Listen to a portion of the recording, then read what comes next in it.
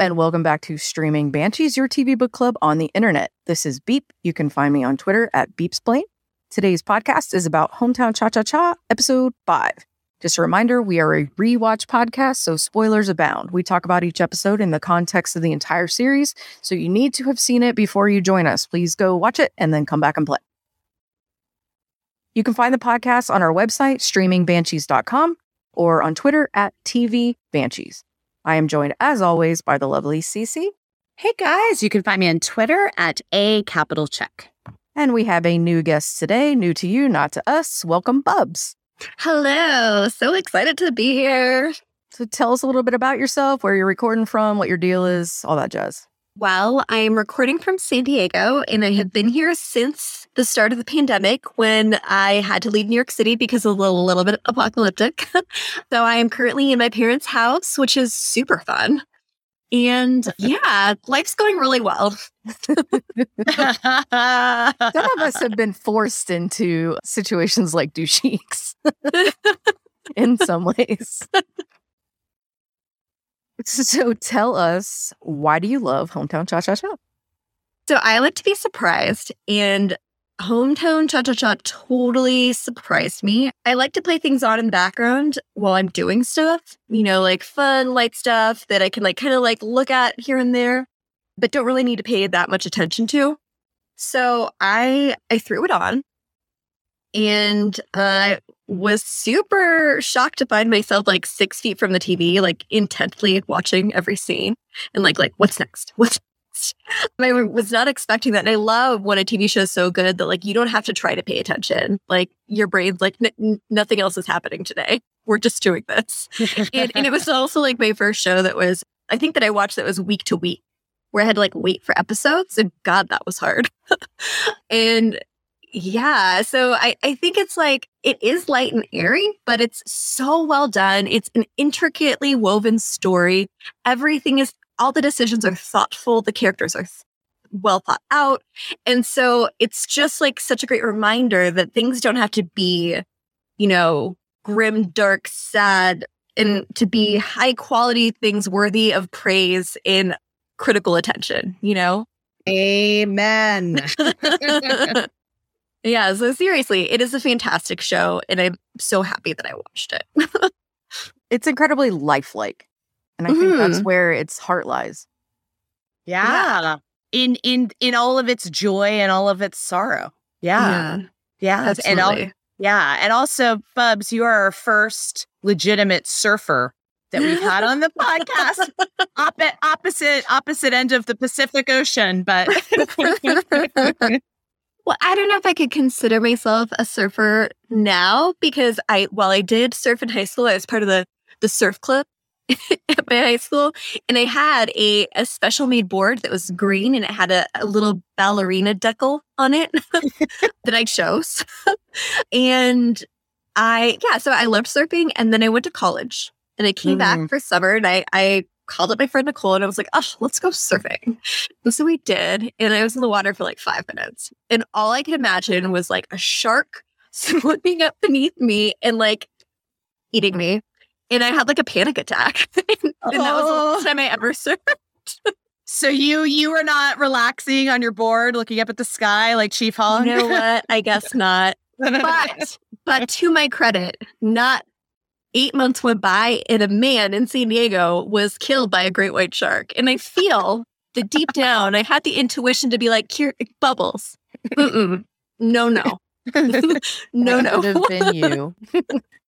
Well, I'm so excited that you've joined us for podcasts on other TV shows. And one of my favorite things to do, particularly with the two of you, maybe more than any other two humans on Earth, is dissect angst and point of view in a slow burn. And man, if episode 5 isn't a perfect one to do that, I don't know what is.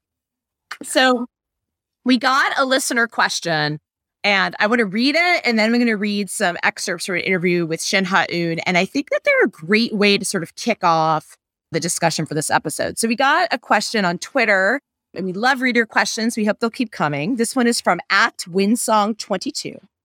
And she wrote, It puzzles me that Dushik must be aware of his own inability to be open, even as he tells Haejin to let people in. And even later, how was he planning to continue his relationship without telling her anything? Hope you will cover in your talks. Now, in the script book for Hometown Cha-Cha-Cha, there's an interview with Shin Ha-eun, which we are going to be using the translation by the Twitter account at Lovely Shinmin Ah. And we're very grateful to all of that hard work that she has volunteered to the fandom, translating the interview into English. I'm gonna read some different excerpts that pertain more to sort of where we are at in the story. This is quoting Shin Ha-eun.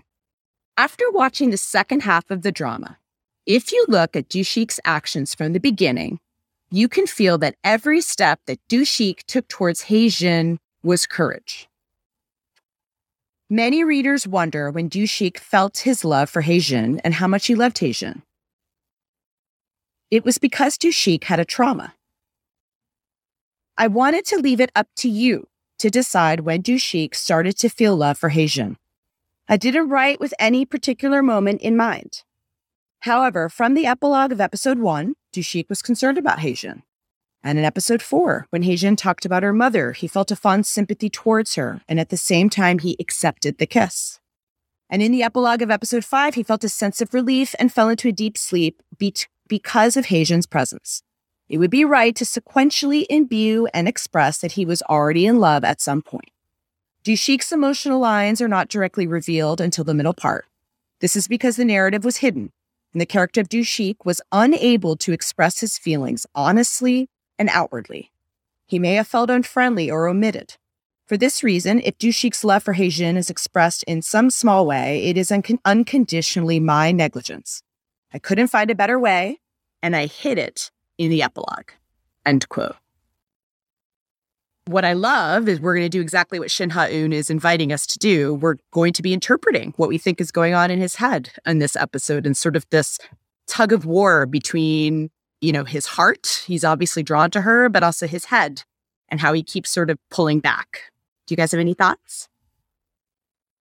My initial interpretation of this question is the fact that, we talk about, and the episode talks about a lot how Haejin is judgy of other people, and in particular of Dushik and the way that he chooses to live his life.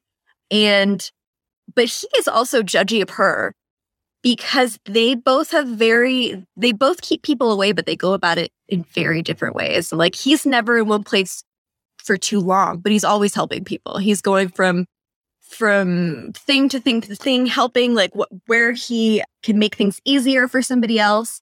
He never takes anything for himself.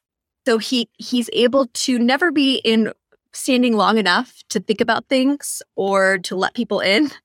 And that's the way that he does it. And he thinks that's a better way because he thinks that he is adding value because he needs to add value. It's all this guilt and he has to make up for it somehow. So he thinks that is the superior way to go about keeping people out versus he sees her being brusque and openly judgy a little bit. And so he thinks that his method is better. And so he judges her from that perspective. And I think that his method is better, but neither are healthy. And so I think that it's almost the intersection of them moving beyond.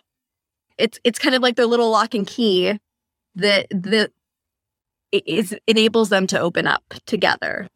Yeah. I don't think that they could do it on their own. It's just their own little brand of what's the term, like poking each other. It's like they're eliciting the response that the other needs to come out of their shell. Because, for example, Haejin she doesn't just give into his nice villager vibe. She's at first annoyed by it. And so she doesn't give him anything. She's not like, oh my God, thank you so much. You're the best. Like everybody else. And he's kind of like he feels like he has to get that. And so in trying, I think, to get that is where he ends up unwittingly opening up a little bit and maybe realizing that it's not so scary and that he actually kind of likes it.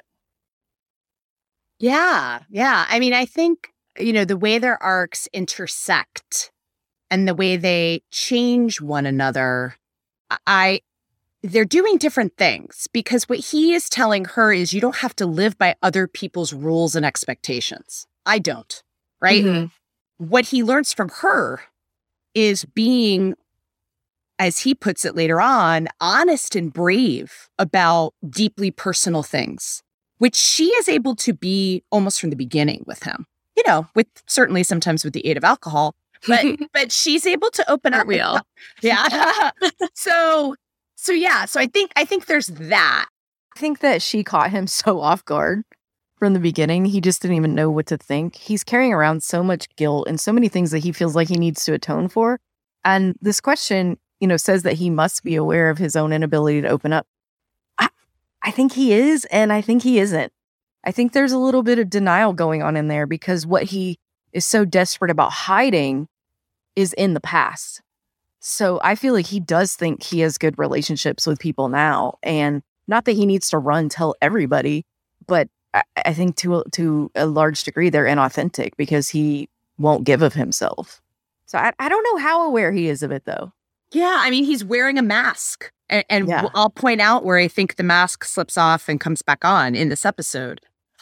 I do think generally it's far easier to give good advice than it is to follow it yourself.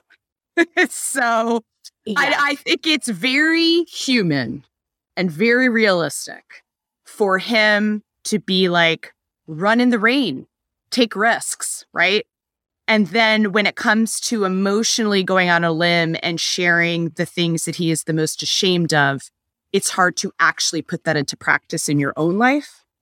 And I think actually, if we take sort of the reader question and what Shih Ha-eun describes as every step he takes toward Hae-jin, for example, grabbing her hand at the end of this episode and running out to the beach, is an act of courage from him.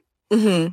Given his life and given what he's experienced and given sort of where he is emotionally, this is someone who, not only has gone through what he's gone through, but he's essentially been alone for like over 20 years. So every step, he takes step forwards, he takes steps back. It's like, it's a journey of that. And I think just picking up on what Beep said, he seems to be able to do it in the present, right? Grabbing her hand to run on the beach, being in the present when she confesses to him and giving, like, I just can't help it anymore. But it's a journey for him to be able to reckon with the past and plan for the future, if that makes sense. And I think it has everything to do with precisely his being so kind of at war with himself about the past and being able to open up about some of like the deepest traumas that have happened to him. I think that that's why we have this long and tortured journey all the way through the episode of 15. Does that make sense? Yeah, absolutely. I think it's like in those moments, it's like those little lies we tell all of ourselves. Like it's, I can be somebody else. I don't have to be the person who carries that. But it lasts like for that impulsive moment that you're running in the rain before you remember that you can't just step out of who you are and the things that have happened to you. They're always like not that far behind. And so like, yes, you can have those moments, but it's the greater journey in the long run that you have to surpass. Yeah. And I think it's also quite realistic. And I can think of not only in my own life, but other people that I know in real life, that you are attracted to somebody, drawn to somebody, start a relationship with somebody. And then that real journey toward intimacy and talking about the things that are hard are things that unfold over the course of a relationship. And that intimacy is something that you constantly have to work at. And, I say that as somebody who's been married for like 20 years, right? Like, So I find it very realistic that he, in a moment, grabs her hand and runs to the beach, accepts a kiss, kisses her after she's basically like, I can't keep it in anymore, because he can't either. But he hasn't worked out all of the details about how is this going to work, because sometimes it's just about what you feel. I find it everywhere, and I feel like it's misattributed all over the place. But when you were talking about advice that you give but don't take, I love the quote, I sometimes give myself admirable advice, but I am incapable of taking it. So true. I mean, I speak for myself when I say as someone who has ADHD, this one doctor who that's like his field of focus explains it as like, it's knowing what to do and not being able to do it. Boom. Yeah. So I totally get that. And I also think that like there is like, it's so much easier for us to look at our friend's life and the situation that they're in and have very much clarity about what they should do and what would be best for them. But when it's your life and you're in the thick of it, it's very hard to have that same clarity and perspective and know what to do. So I think that's especially when you have big trauma hanging over you. Yes. Absolutely. There's also a huge potential risk and downside to opening up to her. You know, like he will state later, I'm afraid she'll be disappointed in me. You know, what if she had reacted the way many other people he was close to in his life and blamed him? So I think that there's many, many layers to sort of this emotional reticence of Chief Hong, but it is a fascinating question that I want us to keep in the back of our minds because there's many moments during this episode in particular where I think we watch him making choices, either to pull back or seize a moment. And I personally find that push and pull between head and heart to be very realistic, particularly now that we know the character's whole journey. I mean, part of what I think, and I love this kind of moment in A Slow Burn where they kind of dangle, yeah, there's feelings here, guys, but we're not gonna give you what you want just yet. And what I think delicious breadcrumbs. Delicious. And, you know, we mentioned in our last podcast that when Hei-Jin tried to pet the hedgehog, she got pricked. And this is the episode where our two hedgehogs are going to prick each other. Yeah, they are. You know? Yeah, there's no way around that. No. This is so dirty-minded. It's just going to get worse if I try and dig myself out of it. But, you know, her hangups are about class and career and money and all that is tied up in her journey that we will see a snippet of about how she has to unpack what about her self-worth is tied to that and is tied to what other people think. And he's going to pull back because of all of the things that we just talked about. And who knows what and who pretends not to know what is like a slow-moving multi-car pileup car accident on a highway in this episode that's going to continue to the next episode because point of view, as it turns out on rewatch, now that we know that Chief Hong remembered the kiss all along, makes it really interesting as we watch how he reacts to certain things. But I think it's also an episode that is laying out two different points of view on the definition of success. We've got sort of the city elitism as voiced by Hei-Jin, and later on, when she starts to kind of be going through her journey, her city friends will come back into the picture to kind of give voice to it. But sort of, you know, if you go to a fancy university and you have the potential to earn a lot of money, why aren't you doing that? Right? That's success. Doing part-time jobs and earning minimum wage is not, quote unquote, successful. And then you've got, you know, Chief Hong's definition of success, which is been learned very much the hard way. That does not always mean success. And he's living his life a very different way. So in many sort of conversations, both with the villagers talking about who's better, a dentist or Chief Hong, and then Chief Hong and Hei-Jin talking to one another, this episode is like all about point of view in a lot of really interesting ways. So, Bubs and Beep, you wake up next to a guy who on some level you like, on the floor with him instead of the bed, super hungover. You have to do a walk of shame out of his house through a town to which you have just moved. And then your best friend holds up her phone and says, everybody in town thinks you slept with him. And you can't remember what happened. Oh, God. She basically like presented herself to his whole family on the way. Oh my This is goodness. not something she had time to think through, I mean, oh, that poor thing. Because she knows that she's being judged. And as it stands right now, she doesn't even remember. It doesn't seem like anything that happened. She's pressed a little later, but I mean, right now, she's just like, wait, they're judging me for something. Wait, did I even do that? She doesn't know. She doesn't know whether to be like actually like, shy about it or not. Like, Yeah, do you stand up and say, I didn't do that? Or do you stand up and say, I did do that and it's none of your business? Like, he's like ambiguous shame. Yeah, you're like sitting there, right? And you're like, oh my God, did I sleep with him? Why was I on the floor next to him? Like, what? I mean, it is, and just also trying to process that while also being hungover, while also having people like asking you questions right away. Like, I just feel so badly for her. And then when she's sitting there, and it all starts coming back. Talk to me, guys, about Haejin, the drunk pole dancer. I love that journey for her. Oh, yes. Love it. Okay. It's like, you kind of see like maybe, I don't know. It's like she keeps herself so like professional.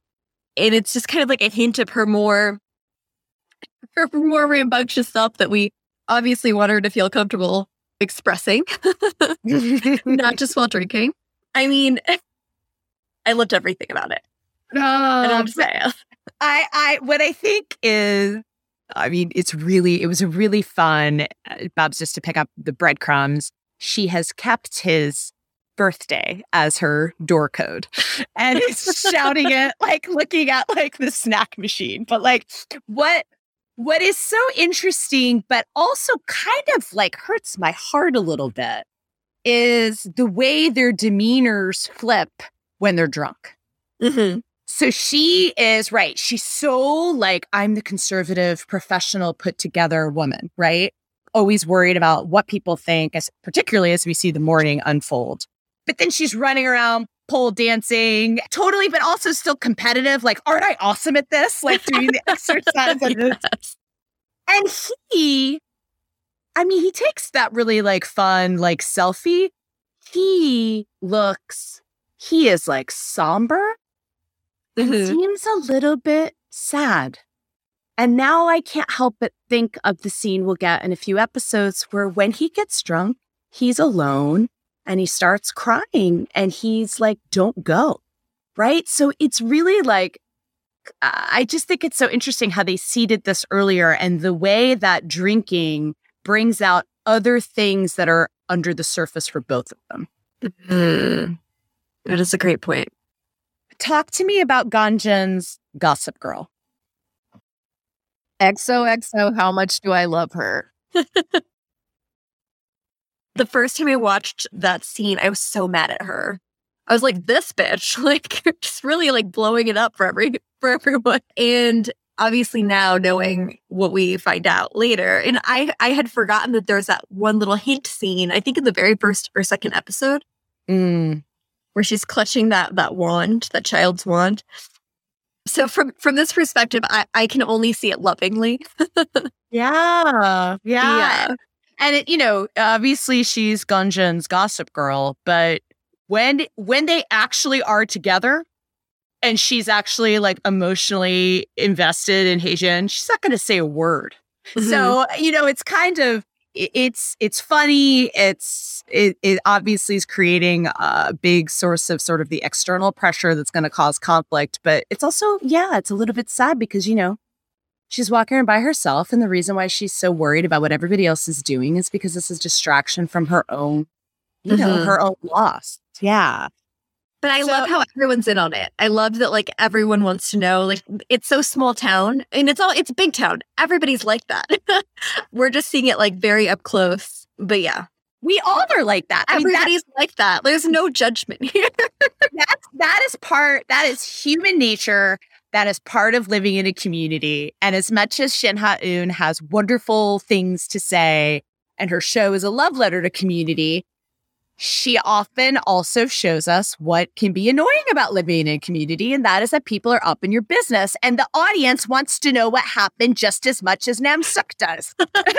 You know? Yeah, that's the truth. Yeah. You know, like we've called on the podcast, the fourth mystery of Gonjin is we're never going to know how they ended up on that floor next to each other, right? Yeah. Does that fan fiction exist? You would know better than I would. There's, I don't know if people have addressed that specifically. They've addressed if anyone listening who would like to address that specifically, let us know. And it better be E-rated because, yeah. Yikes. I don't waste my time.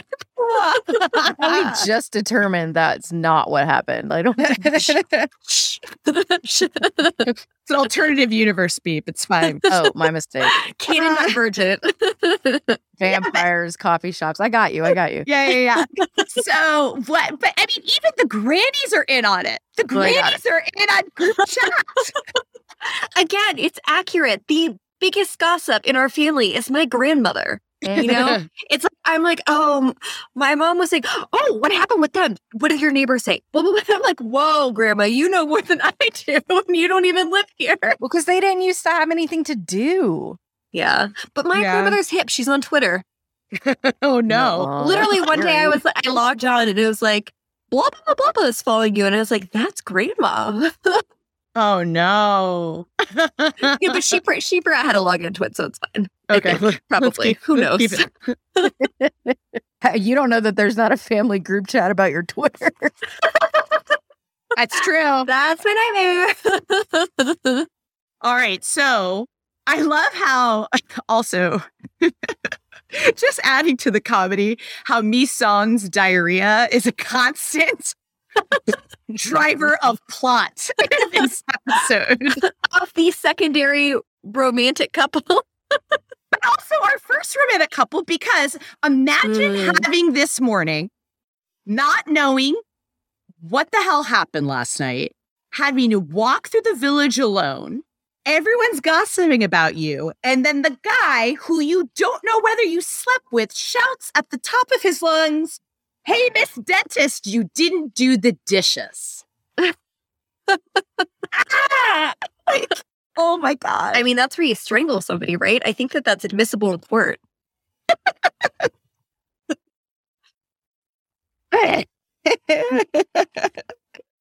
It's so, but part of this also, what this episode plays with is point of view, because she knows everybody's gossiping about them, but he doesn't. So, right? Like, it's also just like, honestly, the villagers are so hilarious. Namsook is like the comedic MVP. She goes, "You look so tired. How wonderful." Like, congratulations on the sex, Ji-Hong. It really did feel genuine. Like totally. A genuine mix. Yeah, I mean, the guy's 35 and they've never seen him date anybody, right? Like, they're so excited.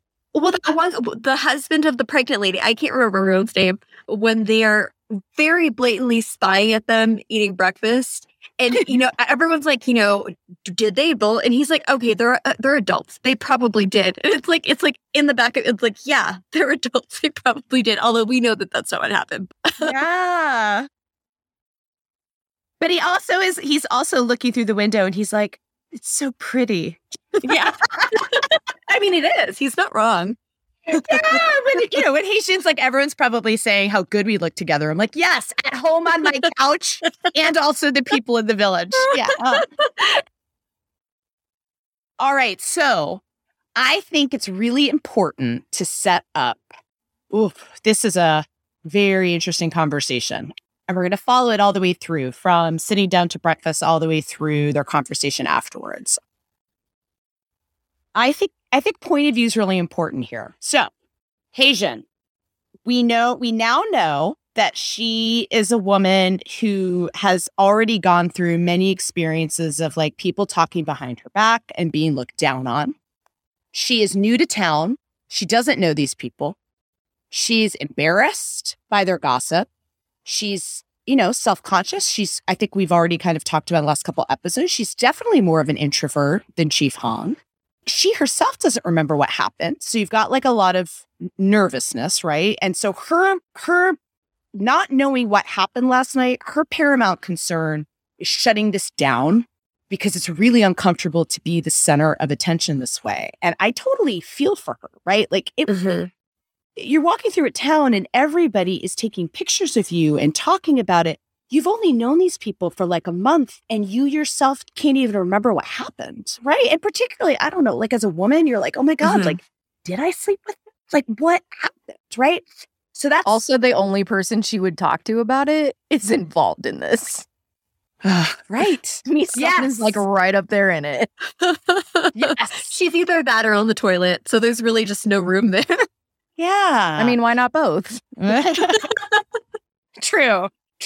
She's definitely on the group chat sitting on the toilet for sure. Yeah. Yeah. Well, I mean, as women, I think we can all relate to the judginess of it. Like, we never want to be judged. In small town America, it would be very uncomfortable to be witnessed on potentially a walk of shame. I mean, the walk of shame is not generally something that I think most of us would celebrate, everyone in our community talking about. So, and again, particularly as women, I think I think it is fair to say, no matter what culture you come from, right? Women kind of bear the brunt more about whether or not you slept with someone and people judging you for it than men do, right? Absolutely. So, totally. Yeah. And this also is not only community-based. It sounds like this is something she's not comfortable with based on, her conversations with Misan or whatever, her being so held back or whatever. Like, it's not even something she would necessarily do. And now she's stuck in a position where she don't even know. Well, she doesn't even want people to think she has a boyfriend, really. Right. Well, true. Yeah. Misan says even kissing somebody is out of character for you, taking that initiative. So, walking home in the morning hungover and maybe having had a one-night stand with a guy is not something Heijin normally does. Right. So she's sitting down with all of that going on in her head. Now let's talk about Chief Hawk. He woke up, his head hurt, but he's kind of, this girl who fascinates him, right? Kissed him last night. It's a good day. It's a good morning. And he knows what happened. His head may hurt, but he remembers it. He remembers how they ran around town and she was acting the way she never has acted before, right? He closed his eyes and he kissed her back. He woke up in the middle of the night and for the first time, probably in his entire life, he saw somebody next to him. He was able to exhale, smile, and go back to sleep. He's shuffling around his house. He finds her umbrella. He's kind of fondly like, oh, I guess she was in a rush, right? He starts cooking and he offers to her, have you eaten yet? So his intent was to invite her to come eat at his house. And the girl that kissed him last night asks him to breakfast in front of everyone. What do you think he's feeling? We're going to get married. I mean, at some level, you're not expecting what she then says.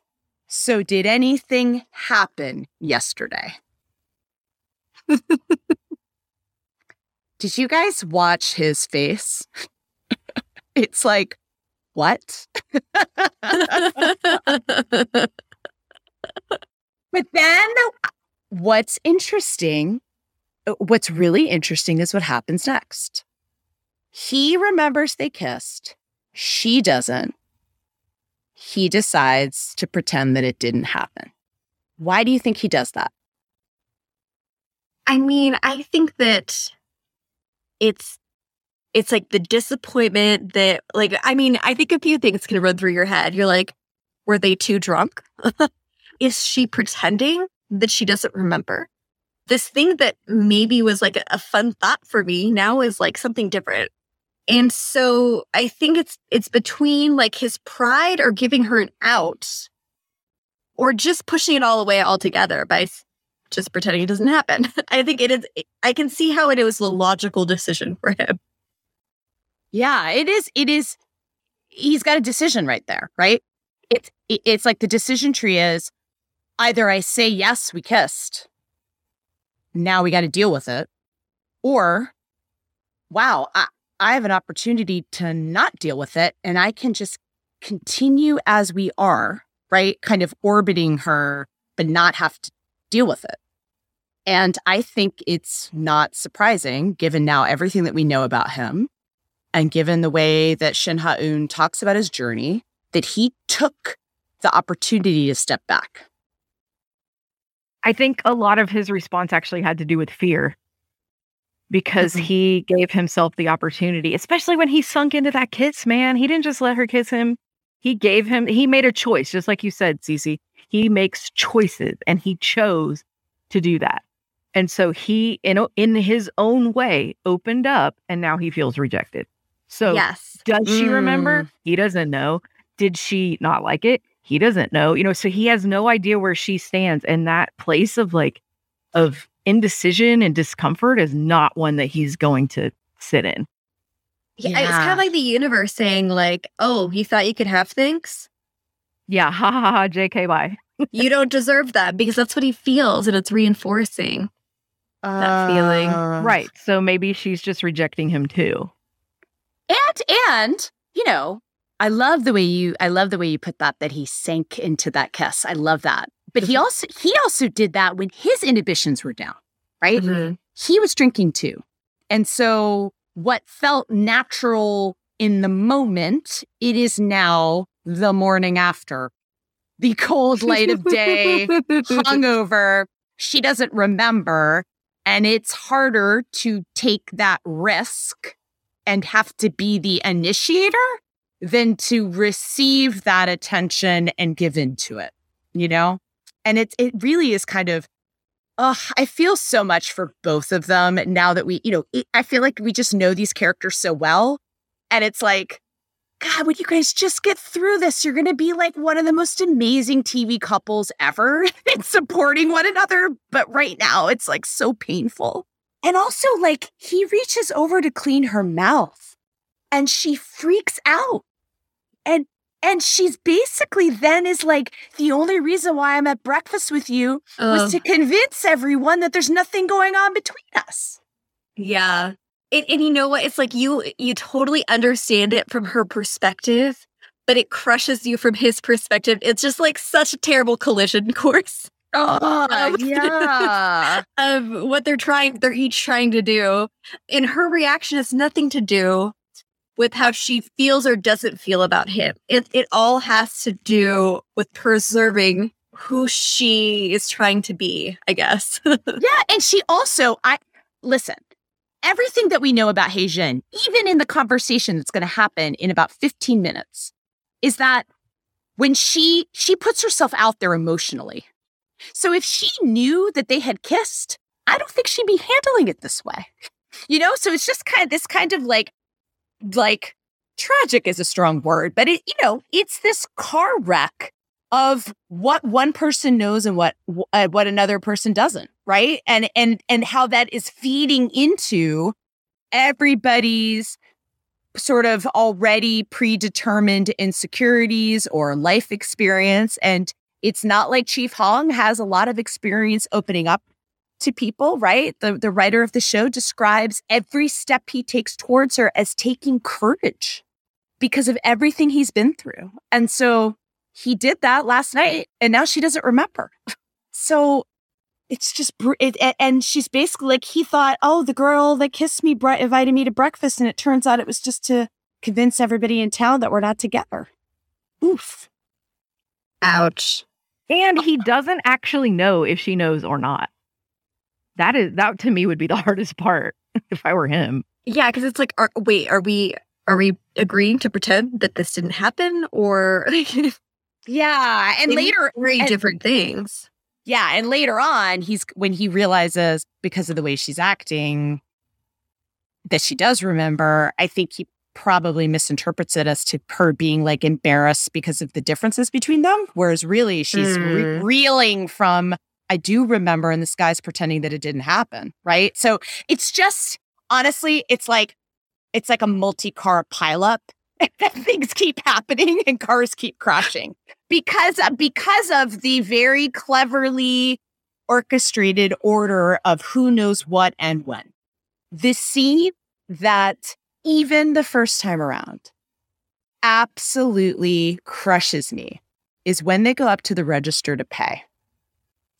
If you just concentrate on Kim Sun-ho's face, where he's like, oh, it's my lucky day, and like he's going to go pay for her. And she says, I don't let just any guy pay for my meal.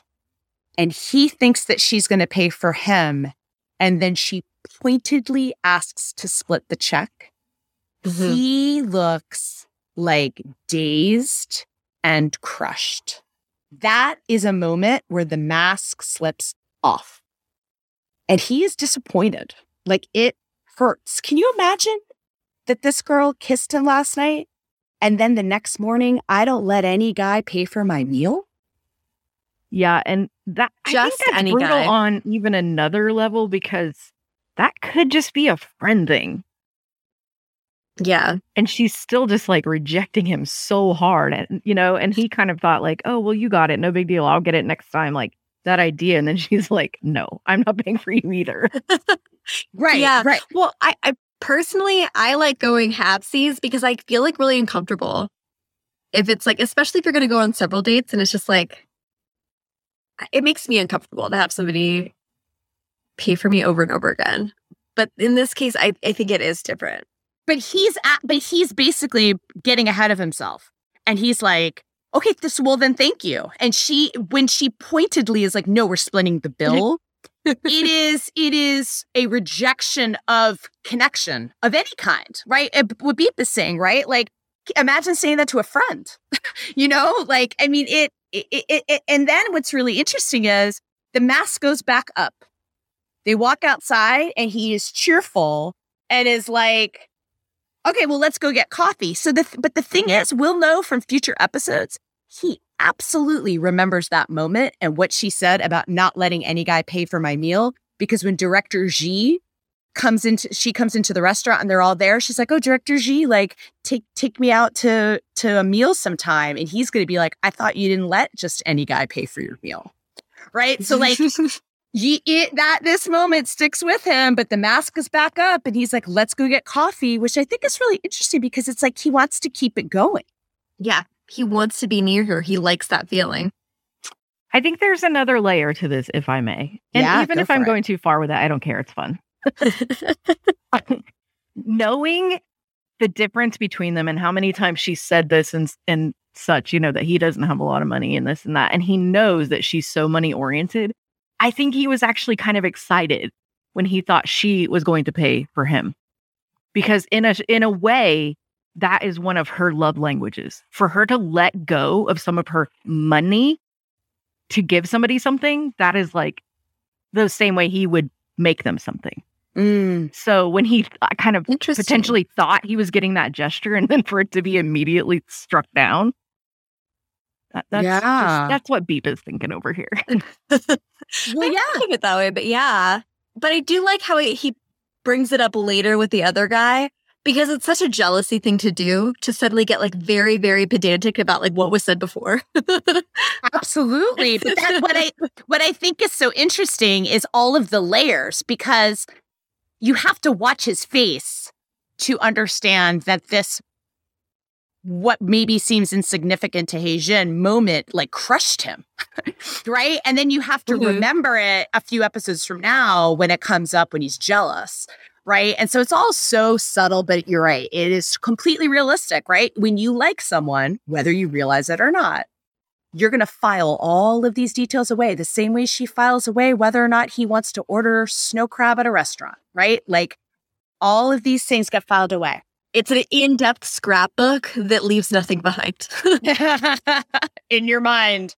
I mean, and we also know like this kiss is like torturing him the next episode, right? He's going to like read a poem called First Kiss and sit there and be like, right? It's really interesting to watch the choices he makes, the way he's reacting to things when she's not looking versus when she is, leading up to her very bold, brave question, do you like me? Talk to me about what happens next. It's kind of brutal. Because the way she she is contextualizing it, it's basically, it feels like she would be making fun of him. Like, I feel like what he hears in connection with that is, oh my God, do you like me? Because I do not like you. Well, especially coming off of the heels of, like, if you think about it from both the perspectives, she's like, why is this guy asking me to coffee? Why does this guy rescue my shoe? Why is he always around? Like, do you like me? And he's like, she asks him this question coming right off of her refusing to even let them pay for one another's meals, right? So, like, what are the chances he's going to be like, yes, even if he did realize it? You know what I mean? Like, that's not exactly setting you up to feel like you should go out on a limb. On the other hand, she is going out on a limb to ask, because then for him to say, he doesn't just say no, he says, don't be absurd. Ouch. That is an ouch. I feel like they're slinging burns without like necessarily meaning to, or they're just coming from a different place because they're not having the same conversation. They're not. And it's like a train wreck of hurt feelings, right? Why do you think she asks? Because it's a big question to ask. Like, I feel like that's a hard question for most people to ask. I mean, if you come off of their breakfast, it's like he reached out to touch her mouth. He is talking about splitting the bill. Everybody's talking about them being together. This guy has been, if you think about even from episode 1, all of the things that he's done for her. I mean, she's not wrong. All of the things that she points to are what we as an audience have been keeping track of as evidence that he likes her, right? Mm-hmm. Yeah, I mean, I don't know. And she is somebody, as she says later on, who doesn't like things to be in limbo, right? Mm-hmm. She's going to say that in episode 14. I don't like somebody who likes the status quo where things are vague or gray. She wants to know. And so she's going to address it head on, the same way that as soon as she figures out I like him, I'm going to go drive 4 hours straight and go say it to his face right away. You know? But I mean, when he says, don't be absurd, I mean, I think we can, from his point of view, understand why he reacts that way. Anybody want to unpack that? Well, yeah, because she's just been like throwing dirt at him all day, basically. And I think it's like, I can kind of see why. I mean, obviously he has feels, but from her perspective, like, he's not acting like we need to make sure the town doesn't think something's going on. Mm-hmm. It seems like he's reveling in it. And maybe on some level he is, but he also, like, A, he knew what happened.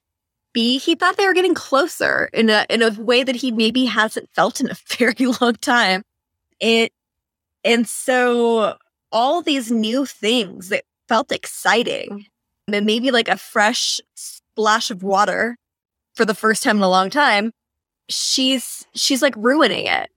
Yeah, and I also think he's more impervious to this kind of gossip than she is, because number one, he's from there and he's known these people his whole life. So he can push back on them being annoying and gossiping in a way that if you're a newcomer, you're not on that level able to do. He also has had them. He knows that they gossip about his missing 5 years. He's got way bigger things that people are gossiping about. This seems quite minor in comparison. It's just not gonna, like, people are wondering where the hell he was for 5 years, and it's like his deepest, darkest secrets of his life, compared to people wondering what he did last night with this woman. It's apples and oranges, if that makes sense. Also, I don't get the impression that this is a new group chat, so it's really interesting that he's not on it. Yeah. He just is not, he's just like, what are you guys doing? Stop taking pictures of us. Like, he's just not going to partake in that, right? Well, he's awesome Cheap Hong. When are they not taking pictures of him? Like, I take pictures of him. Yeah, same. But, you know, what I think is fascinating about the way that this unfolds is when each of them feels disappointed, maybe on his part, embarrassed on her part, they revert to the thing that they're going to have to struggle with. He closes himself off. The wall goes back up, and he is not going to talk about his feelings, even if on some level he does like her. She immediately reverts to class, and she says, "We're not a good match." Talk to me about Hae-jin lashing out at him in that way, given everything we now know about her. Okay, can I take the "no you didn't girl" side for a minute? He literally just told her that he does not like her. Like, why is she continuing on this path? Because she's embarrassed. I know, but it's just kind of it's kind terrible. of hard to have to listen to it when she was like, "Do you like me?" And he's like, "No." And now you're still gonna stand here and tell me how much I suck and why? Like, no, thank you. Yeah, I know, because she's basically like, well, good, because it wouldn't work anyway. That's a reflex to being embarrassed. It's like, yeah, you're right. It is absurd. Yeah. What Mi-sun is going to trigger in her remembering, and what still makes her so upset that at age 34, she still will walk out of a room and go into a bathroom alone and upset about it, is when her boyfriend put her down for class, for lack of money, for the way she dressed. And it was humiliating.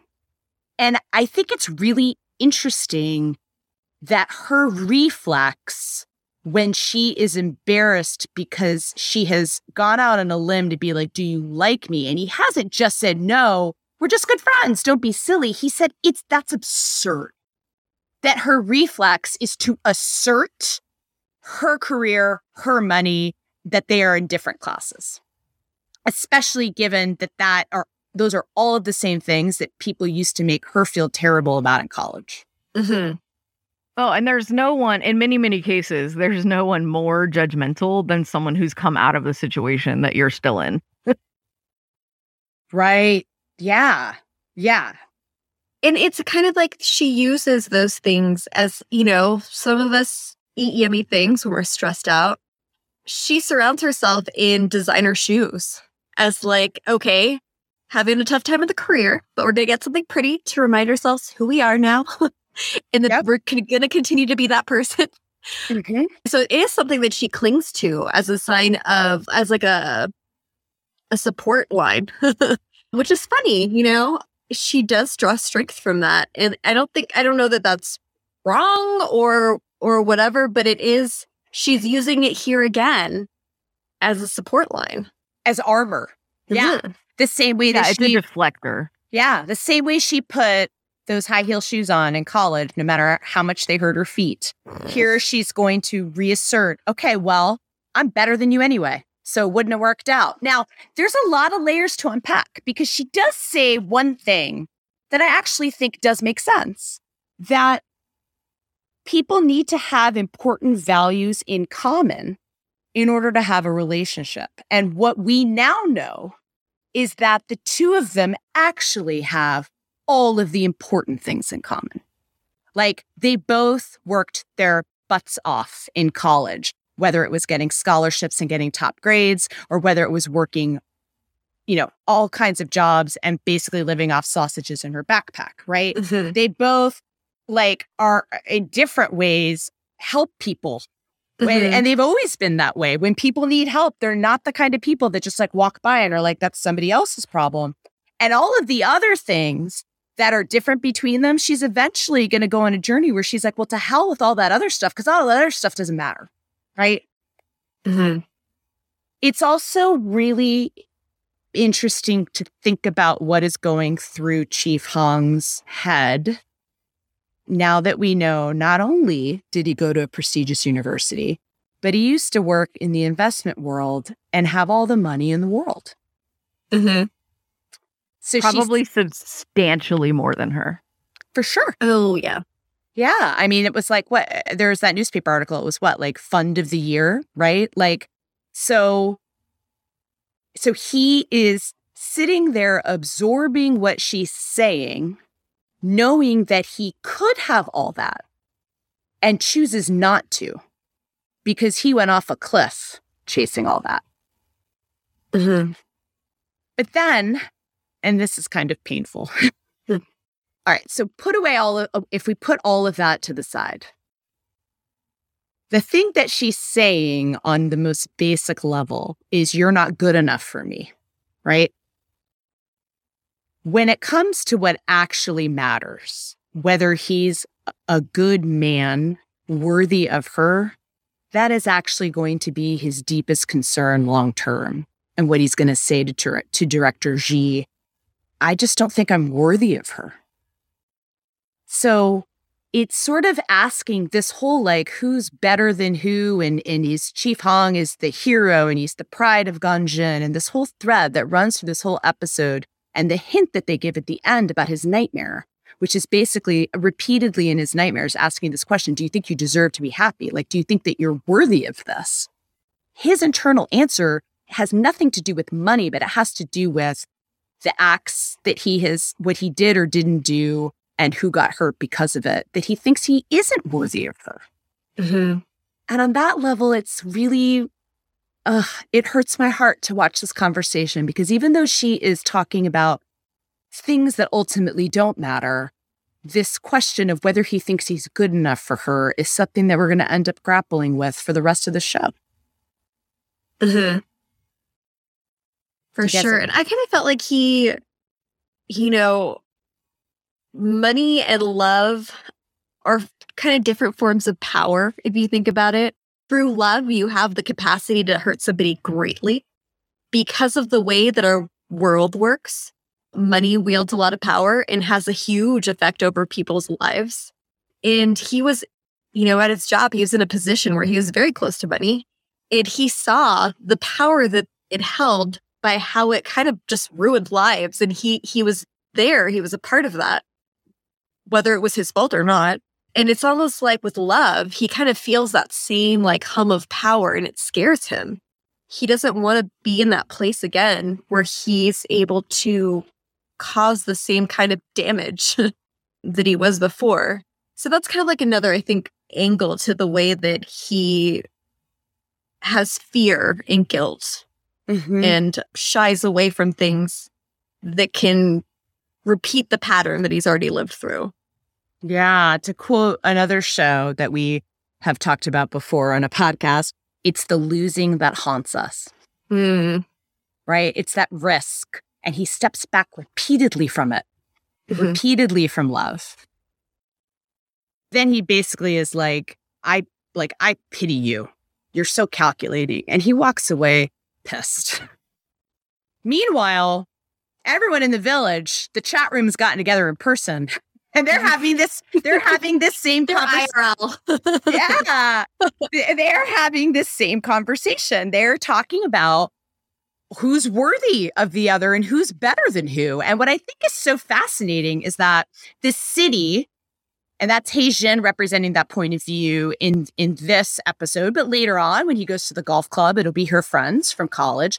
They view who has the most money and who has the more prestigious job as being as being sort of the definition or the barometers of who is better.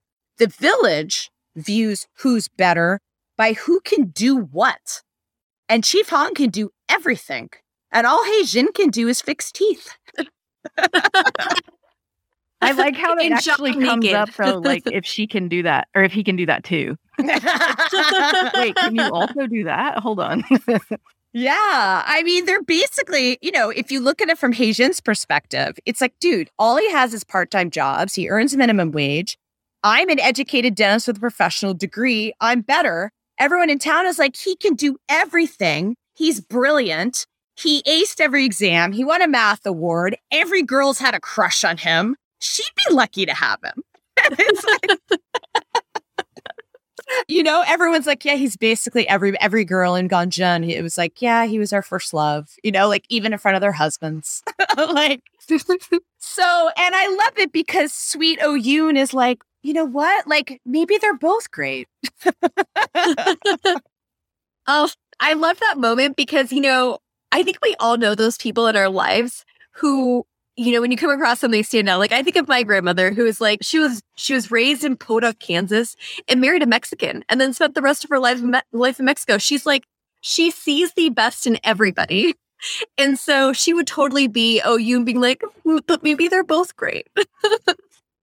I have to say that this is so realistic. I can't tell you how many times I've been in conversations where somebody started dating somebody and people are like, is he good enough? Especially among like girlfriends, is this guy good enough for her? And like it's very interesting what people focus on, right? That tells you a lot about them. Mm-hmm. But, this is a community that does not trade in the investment world, right? They trade in the services that they all provide for one another. And so by that barometer, Chief Hong is like, he's literally the best. He can do anything, right? Mm-hmm. So I want to talk specifically about this Seoul National University reveal. And not only for what it does to the audience, but also how it changes Haejin's point of view. And I kind of want to unpack like the elitism of it, right? Because I think it's interesting how intrigued Haejin is by the fact that he went to the most prestigious university in the country. Like, obviously, the first thing is it upends everything that she thinks about him. Mm-hmm. Do you guys have any thoughts about this, just to kick off? It's like one of those things that like I think we all do. We take these little shortcuts to understand people and make assumptions, which, I mean, it's never right. But I can understand her being like, wait.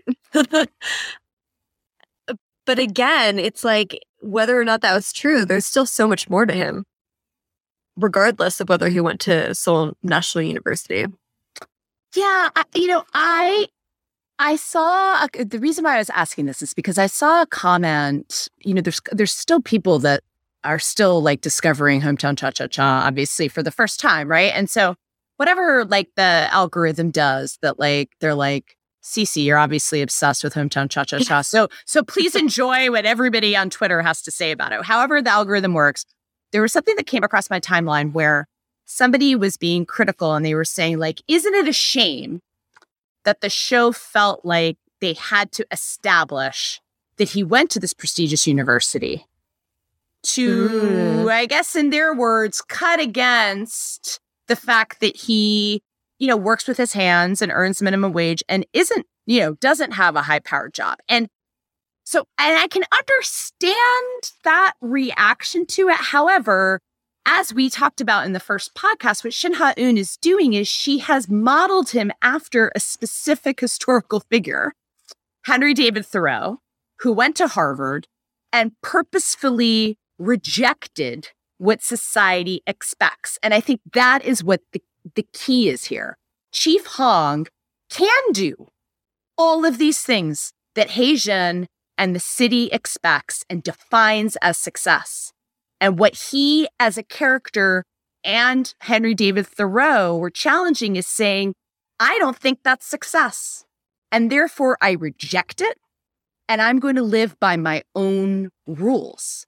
And unless he's capable of living by society's rules and doing all of the things that he's supposed to do and have this high-powered job and work in investment banking in the city or millions, of won a year, like, then there's not the same power to that message of rejecting sort of what society expects. Does that make sense? Yeah, no, I totally agree. And I think seeing it from a different perspective, it could be less about her opening up to the idea of like, oh, maybe he's more than I thought he was.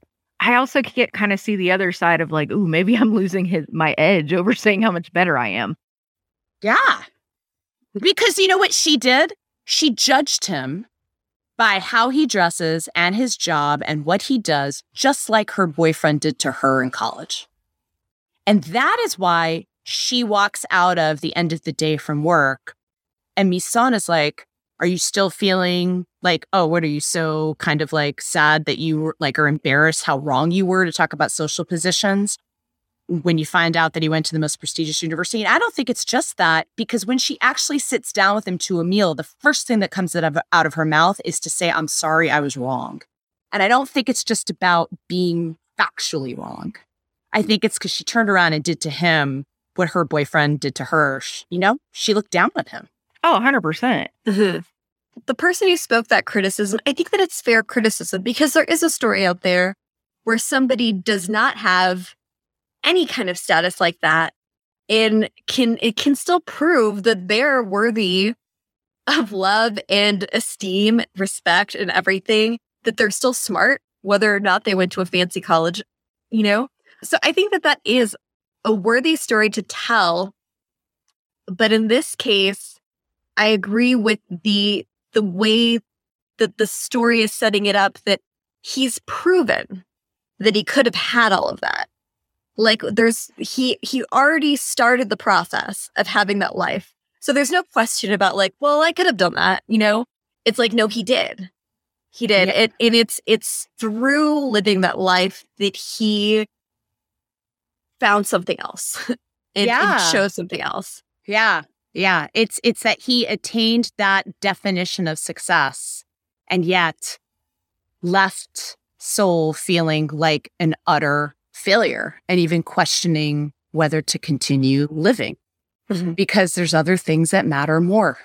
Let's put a pin in this discussion, because when we get to the scene where he does the math, I do think there is something to not only partners having shared values, but intellectually stimulating one another and challenging one another that she ultimately delights in because he's brilliant, right? And that's like fascinating and appealing to her because she's smart and she's somebody who, you know, is not just like driven. I mean, she's, you know, a dentist is a profession where you have to be very smart and study hard and be like intellectually curious, right? Also, the only boyfriend they actually showed her having was 100% not that. He was not intellectual at all. He was just rich. And just materialistic, right? Mi-sun is often, even though she has to kind of work, again, is very good at giving advice and needs to learn how to figure out how to follow it in her own life, in her journey with her future boyfriend. What she says is, love shouldn't be about weighing things. It's about what's in your heart. And that piece of advice is something that Hae-jin is ultimately absolutely going to follow. She's literally going to run to him and say, I don't care about all the other stuff. This, to hell with it. This is how I feel. And her, you know, her friend also points out to her, look, your approach of trying to screen men based on these preconceived notions of what will make you compatible hasn't worked out so well, has it?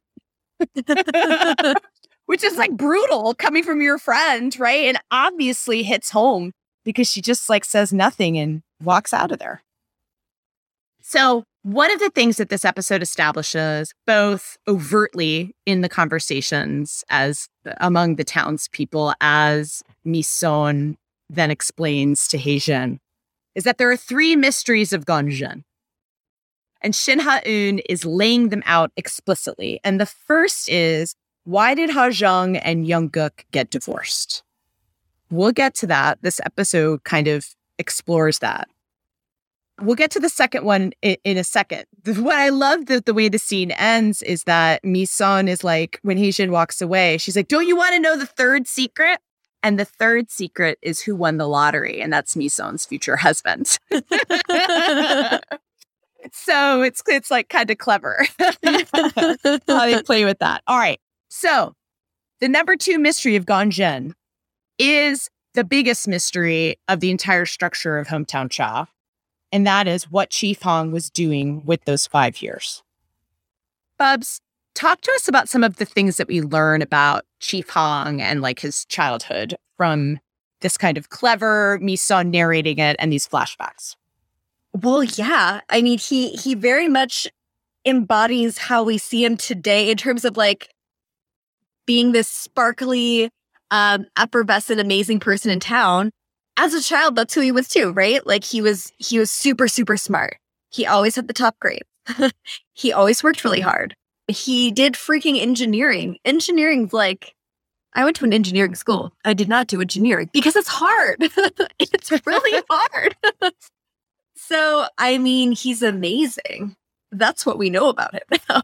Yeah, but that they get into, and it's so, I mean, I want you to like think about the fact Chief Hong is this every episode, there's a new tagline for him. The pride of Ganjin. They put up banners. He gets awards. He's the hero of Ganjin. Last episode, right? Brave Citizenship Award twice.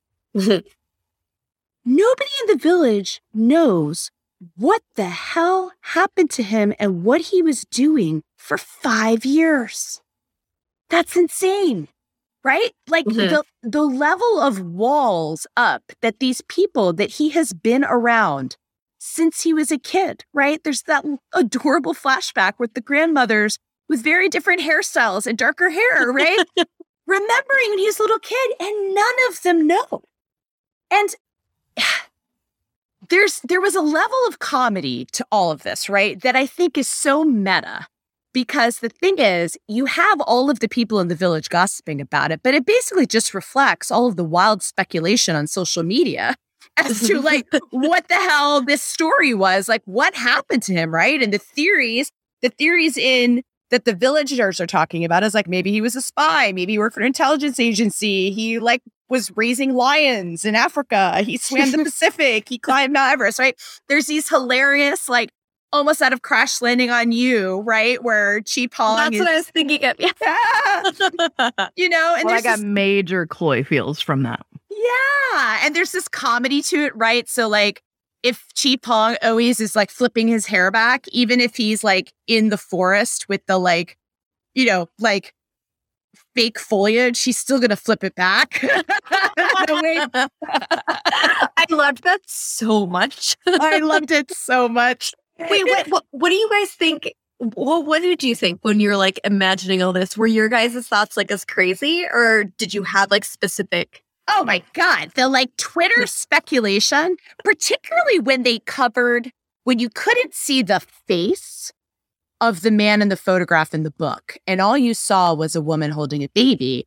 Oh. I mean, the fan speculation was that he had lost a wife and a child. That's why you hear later on a child wailing in the dream, that there had been some kind of accident, that he caused some sort of like, as an engineer, some sort of disaster where people died, right? Like the speculation ran, there was a whole theory about, which in part was correct, that like he was involved in some sort of car accident. And that's why for so many episodes, we never saw him in a car. So there's all kinds of speculation, which is hilarious because it's like, this meta point that this is what people do. We're curious and we want to know things. And just like the villagers gossiping around like a table, that's what the audience is doing at home. And in episode, what is it, like 13? Chief Hong is going to be like, dude, all of that is ridiculous. Like, what do you mean? What do you mean I'm a spy, right? Like the answer is actually much more straightforward and mundane. And all the more tragic for it, right? Like, and two of the things that they say on rewatch are really kind of punch in the guts because it's the hardware store owner. He was like, did he kill someone? Or maybe he was in a mental asylum. And it's kind of played for laughs, right? As outlandish things. But at the end of the day, he does feel like he's responsible for an attempted suicide and a death. And he did have a quite acute, emotional breakdown where he was suicidal. And so it's really fascinating to rewatch it and also think about how this conversation is going to be revisited. They're going to be assembled almost in the same place once they know pieces of what happened when he gets punched in the face. And all of a sudden, it's kind of like what matters is that they miss him. And is he going to be okay? Mm-hmm. One of those things that sometimes you learn in life is that you're always going to be the harshest one on yourself than other people. So like the village kind of taking this, obviously they're surprised when they find out what actually happened. But like you said, they accept him. Because they know him, because he's more than one thing. He's a lot of things, like everybody. No, it's not black and white. People are complicated. Things happen. Yeah, and I think it's really interesting that I think I expected, at least from the conventions of, let's say, American TV, I expected that there would need to have been some reckoning with the people in the town, where he has some conversations and like explains it. And what I think is really interesting and far more powerful is they're sitting here speculating about what happened. They're going to find out in the most dramatic way possible, right? He's going to get punched in the face and called a coward in front of all of them. At the end of the day, he's still a part of their community, and everybody just moves on together. And they're celebrating joyfully that he's happy and that he's okay and that he's getting married. And he doesn't need to explain all of this stuff that they're wildly speculating. Like maybe there was some conversations that happen off screen, right? That we can headcanon that happened. But ultimately, all of this stuff that they're wildly speculating about, at the end of the day, doesn't matter because they care about him and he's part of their community. Exactly. Well, and he's been back and he's been active. I mean, they know who he is, so it doesn't matter what he's done. And also to make clear, even though it's a very murky situation, he didn't actually do anything. Yeah. I mean, that is what is so mundanely tragic about it, right? It's just a series of choices. And then the choices having, on a much larger sense, right? We're watching kind of an interpersonal train wreck with very small stakes right here about the morning after from a drunken kiss and all of the things that are pile up, right? But he made a series of choices of letting the guy invest in the fund or not answering the card calls or not following up and things like that. And then other people made other choices and he gets blamed for them. Yeah. And words hurt, right? This is like casual gossip. There are other conversations that happen later in the show where the words make lasting damage. Well, I think I really do feel his guilt because as somebody who is a horrible procrastinator, a lot of the times when I'm not dealing with something is because I'm trying to fix it in another way so that I can then face it. So when the guy's calling him, to ask about the stocks and everything, I get him not answering because I feel like that is what I would have done. I'd be like, I will call him when I can figure out some way to deliver better news, or that once I've figured out what we're going to do, that's when I'm going to take the call, where there's something I can do about it. And so I could totally see myself being in that position. And how do you not feel immense guilt? Yeah. When the way that you went about it was so clearly the wrong way. Well, right. And it is sadly, I mean, not his fault, but no, what I was to be quite frank, when I was watching the later episodes of the show, there was a suicide in my community, and everybody left behind asks themselves those very questions. What could I have done? Could I have called them more? Could I, this, that, and you second guess all of those things, right? That is so human in dealing with your grief. Now, layer on top of that the fact that his Hyung's widow says to somebody who just almost took his own life, it should have been you who died. Or the man's wife, the security guard's wife, is like, you're disgusting, right? And that family's whole narrative to avoid blaming the person who's unconscious is that it must be this Hongdu Sheik's fault. It's his fault. That's why my father would have taken all these risks, because it's this guy's fault, right? So yeah, it's like all of the guilt that people normally would take onto themselves, but then on top of that, people speaking out of grief and explicitly out loud blaming him. All right, Beep, that brings us to the grandmothers in a field of flowers. Listen, you know how I feel about Camry. I'm like, ride or die. I love that I'm sure she has some sort of interest in this, but also not. I mean, she seems to be the most level-headed person about it. I love when she threatens the shop owner that she's going to staple his mouth shut so that she no longer has to hear what he's talking about. And, she's just not concerned as far as those 5 years, because she's more thankful. Okay, but we have him now. Like, he's here. We get to see him. He's part of my life. He does things for me. I do things for him. Like, she's not saying it outright, but like, she loves this guy. Yeah. As her son, as her grandson, we see all that stuff later, but she's more worried about the man he is than what may have happened before he came back. Yeah, and I think that there's a lot. It's a very quick conversation at the beginning before we get into sort of the photography of it all, which is quite emotional on rewatch. But so the grandmothers are also like, okay, so what's the deal, Gamry? Because he kept in touch with you more than anybody else.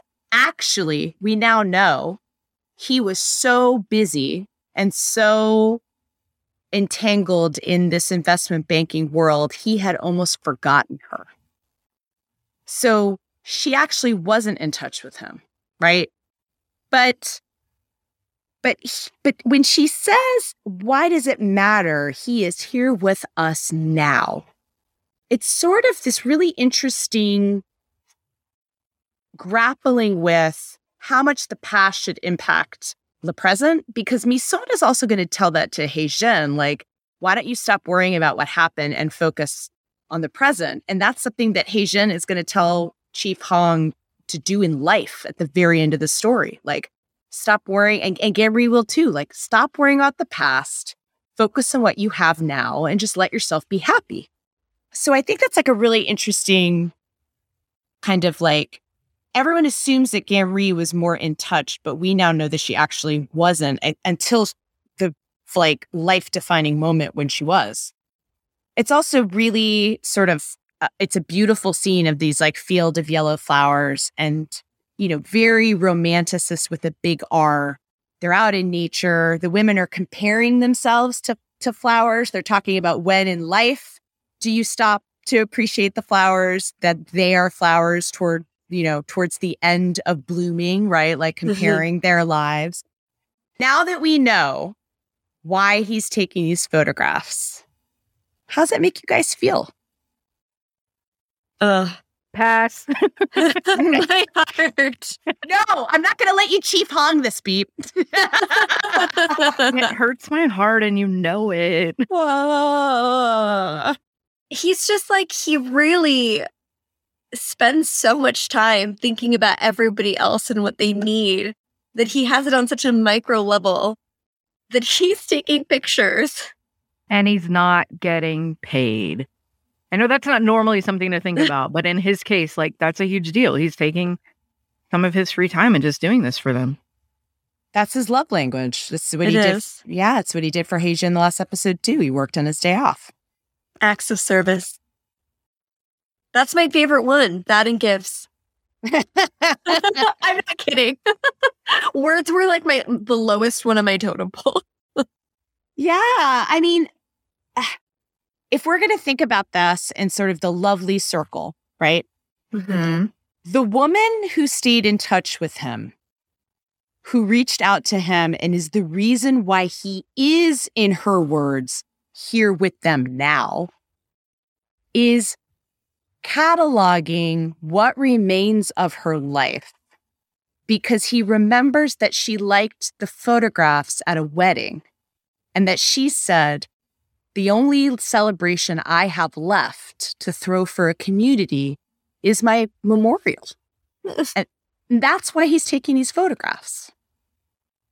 Like, this picture of the three of them in the flower field will be in a frame at Gamry's memorial.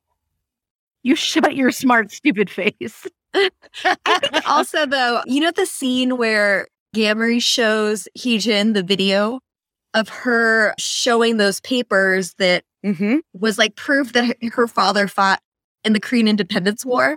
Yes. And so the reason she was able to go and talk about her dad and be memorialized in video was because Do-sik had set it up. So I almost feel like he's also memorializing her for himself so that he can always have a part of her. And I think that's sweet. I'm not sure he realizes that's what he's doing yet. Like, I agree with you. I'm not sure he realizes he's doing that yet. But once she's gone, he'll certainly be happy that he did. Yeah. Well, it's kind of like someone who just went through like a lot of loss and awfulness and who was always like kind of alone. I think it makes sense that like whether he realizes it or not, he tries to make people more permanent in his life somehow. whether that's by making himself indispensable or by making sure that they're as documented as possible. Sure. In a physical way. But what is there to say about the fact that he's always behind the camera? Until the very end when he steps out in front of it with his fiance. Yeah. I didn't think about it from that angle. That's another way that he keeps people at arm's length, though. Like, oh, look at me. I'm at this party, but I'm the camera dude. Like, go over there. Yeah. It also goes back to the photo of Heejin and her family, right? That the grandfather took, but he was also behind the camera.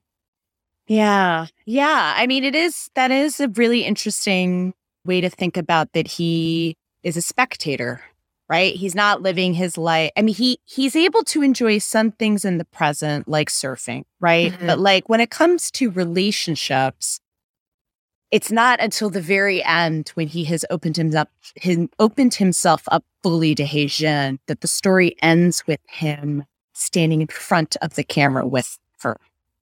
Mm-hmm. Yeah. Yeah. Where he stepped back into his life again. Yeah.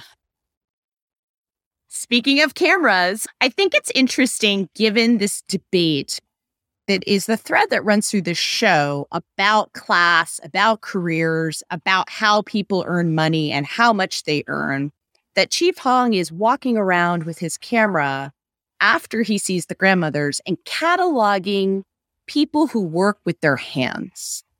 Mm-hmm. So it's like the beauty of Gangjin going hand in hand with people in the market, people who are fishermen, laborers, and finding beauty in that. Mm-hmm. You know, that is something that's consistent with his philosophy, right? That there is satisfaction and honor in earning money by working with your hands after coming from this catastrophic events from the investment world, which is the opposite of that. It's playing with other people's money that they earned with their hands. So, all right. Enter Director Ji. So spectacularly, I must say. Yes, I love that he catches him like the same way that he caught Heijin earlier. I love that they use a romantic trope to kick off the love triangle. I thought that's brilliant. Yeah, and he catches him by the camera, right? You know? Yeah, and I mean, I know we've covered this a lot, you know, we've mentioned in past podcasts, but this is the second in the trilogy of people falling almost into the water and being saved, right? And so this love triangle that's going to end up becoming a triangle of friendship where everybody's friendships mean something important to everybody and their arcs, right? Like, you know, Chief Hong is going to turn to, like, Director Ji is key, as we talked about in the last podcast, to Chief Hong facing his past in many ways, both the security guard's son and his cousin, who is his Hyung's widow. But also Chief Hong is going to save Director Ji because he's going to give him some really important advice, which is stop waiting to say something and go after the person you're in love with, right? Like he sees things for him that he's not able to like discern about his own feelings. Right, because it appeared as though he learned that lesson when he went to Heijin, but it's like, come on, buddy. And I think he does. I'm not saying he didn't care for her, but I think he was already in love with the writer. Well, yeah, so you're still doing this, guy. Like, yeah, he's headed. You know what I thought was so brilliant, Beep, about that point, right? Because what Chief Hong says later on is, look, you didn't lose your appetite and get depressed like this when Heijin turned you down. So what's up with you, dude? Right? Like you like her, right? You're more upset about your colleague leaving her job than you are your college crush turning down. But what I love in this episode is Director Ji on his own is always walking off in the wrong direction. Right? Chief Hong tells him the directions and then he goes right instead of going left. And he tells him, you're an optimist with a bad sense of direction. And so Chief Hong not only has to point to him basically as if pointing him which way you should be going on this road and walk him there, but he's going to have to do that with Director G in his love life later on in this show. But I also think it's great that, like, if in the last episode we had Juri and Heijin bonding over their mutual love of K-pop and this particular idol, they geek out about cameras and food. And just like Juri did not believe that Heijin had met June, Shifong doesn't believe that Director G knows this like famous food celebrity. I really like, we talk a lot about sort of the romanticist lens of this show, and the two men sitting on the top of the hill looking out on the ocean. It's just beautiful. First of all, it's just beautiful to look at, right? That the show, it really is, yeah. There, the show really takes the time with the cinematography and the direction to really let us it's just two characters sitting on the top of a hill. It's like something right out of the Romanticist poets, like on the moors in England, looking out on a hill. But I think it's interesting what Director G says. It's okay to get lost or take the long route every now and then. Do you guys have any thoughts about that? I think that it's funny that that's so clear to him, but how that's a lesson that Heejin is still learning. Because she kind of went on that journey. That's how she found there too, right? Mm-hmm. And, well, I think it's funny that Doo-sik's response is well, I can't wait till there's self-driving cars for you. He's like, that to me was funny because for somebody who's always so, it sounds like something he'd be totally into, right? Yeah, just follow the universe and see where it takes you. Yeah. But he was not all about it, which I thought was funny. I wasn't really sure why. I feel like in some ways, Doo-sik's life is based on a routine, though.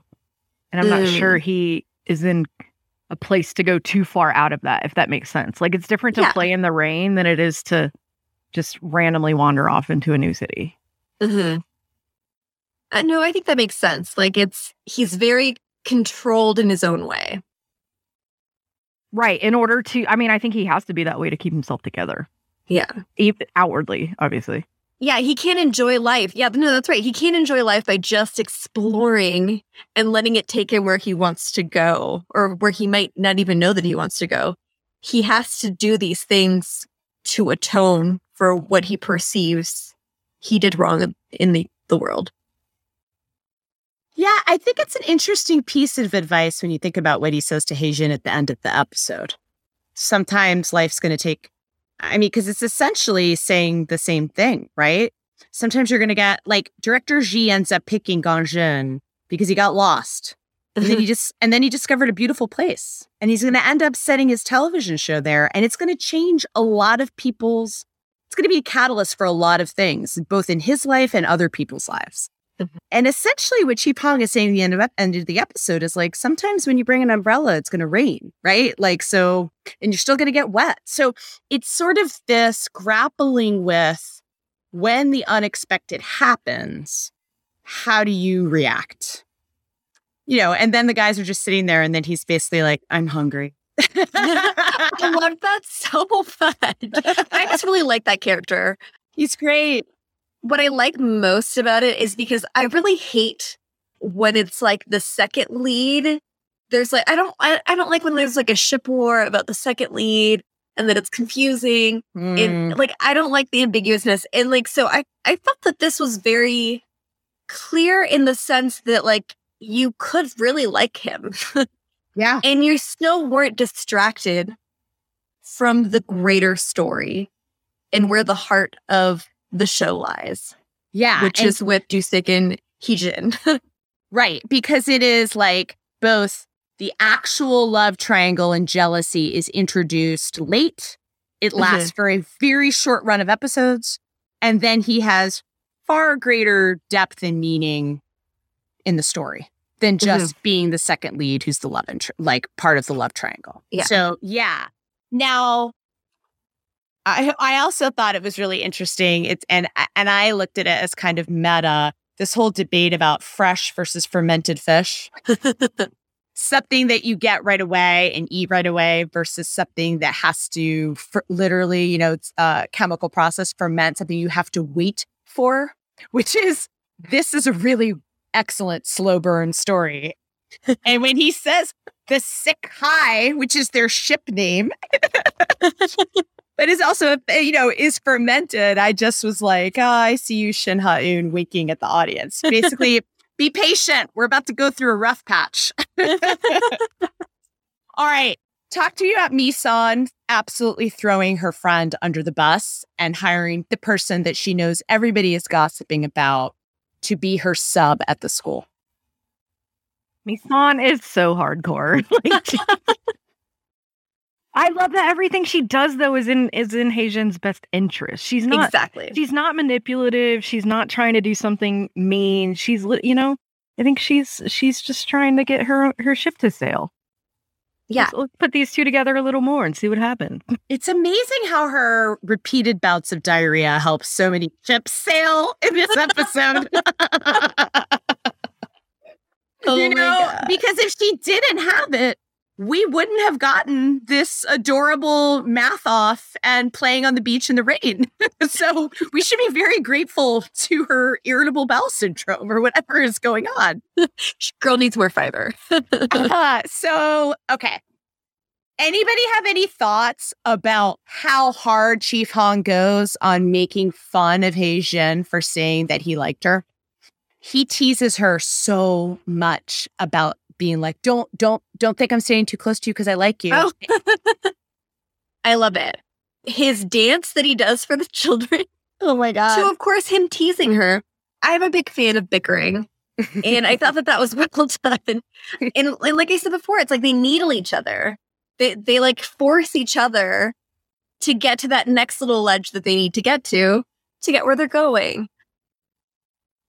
I think it's like really interesting and defensive and over the top. The way he's like, don't think I'm standing too close to you. Don't think it's because she's like, dude, you're really teasing me a lot for like one little mistake. And he's like, yep. And I plan to for a while, right? Yeah, no, I think he can't help it. Like I think it bothers him that much that he has to bring it up again. And he does that by joking, as we all do.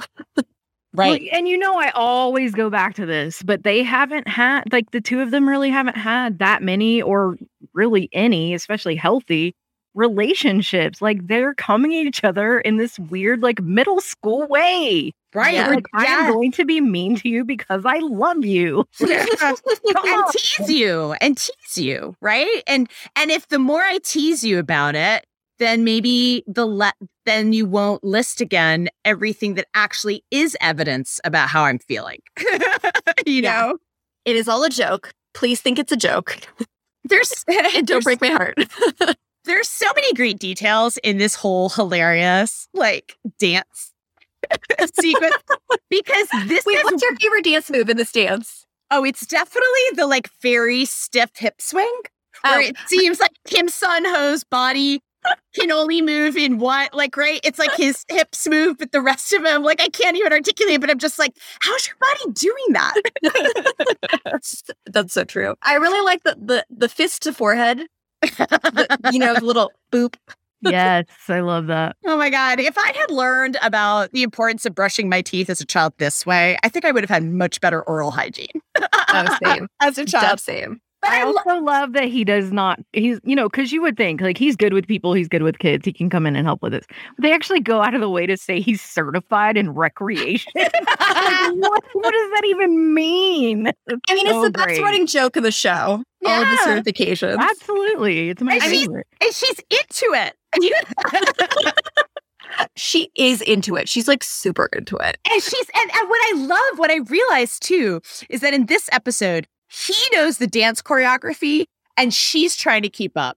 And in the next episode for the K-pop, she's the one who's the secret K-pop part of that group's army, right? And she knows all the dance moves and he's trying to keep up. But it's like a really great point that they're starting to like back each other up. It's like, okay, we're bickering. We're going to bicker on the side when it's just us. We have this whole thing going. But when, push comes to shove, when we're in front of a crowd, like, I got your back. I'm going to follow along. I'm going to do my best. Yeah. That's what I'm here to do. I am here to back you up. And there's a lot of little, like, great details. Like, when they're holding the giant model of teeth, the way his face exhibits internal screaming when she touches his hand is so delicious. No, the best part is the close-up where you can't see their hands. And then she goes, and then you vibrate it like this. And he looks at her. I'm like, was that? I think that was, I literally think that was intentional. But that Haitian is subjected. The children of the village, God bless them, have all been, as kids do, heard everything their parents are gossiping about. And basically, what I love is every single question they ask, the answer is eventually going to be yes. Did you kiss? Do you like him? Are you in love? Are you getting married? All of the answers are yes. Kids always know. Kids always know.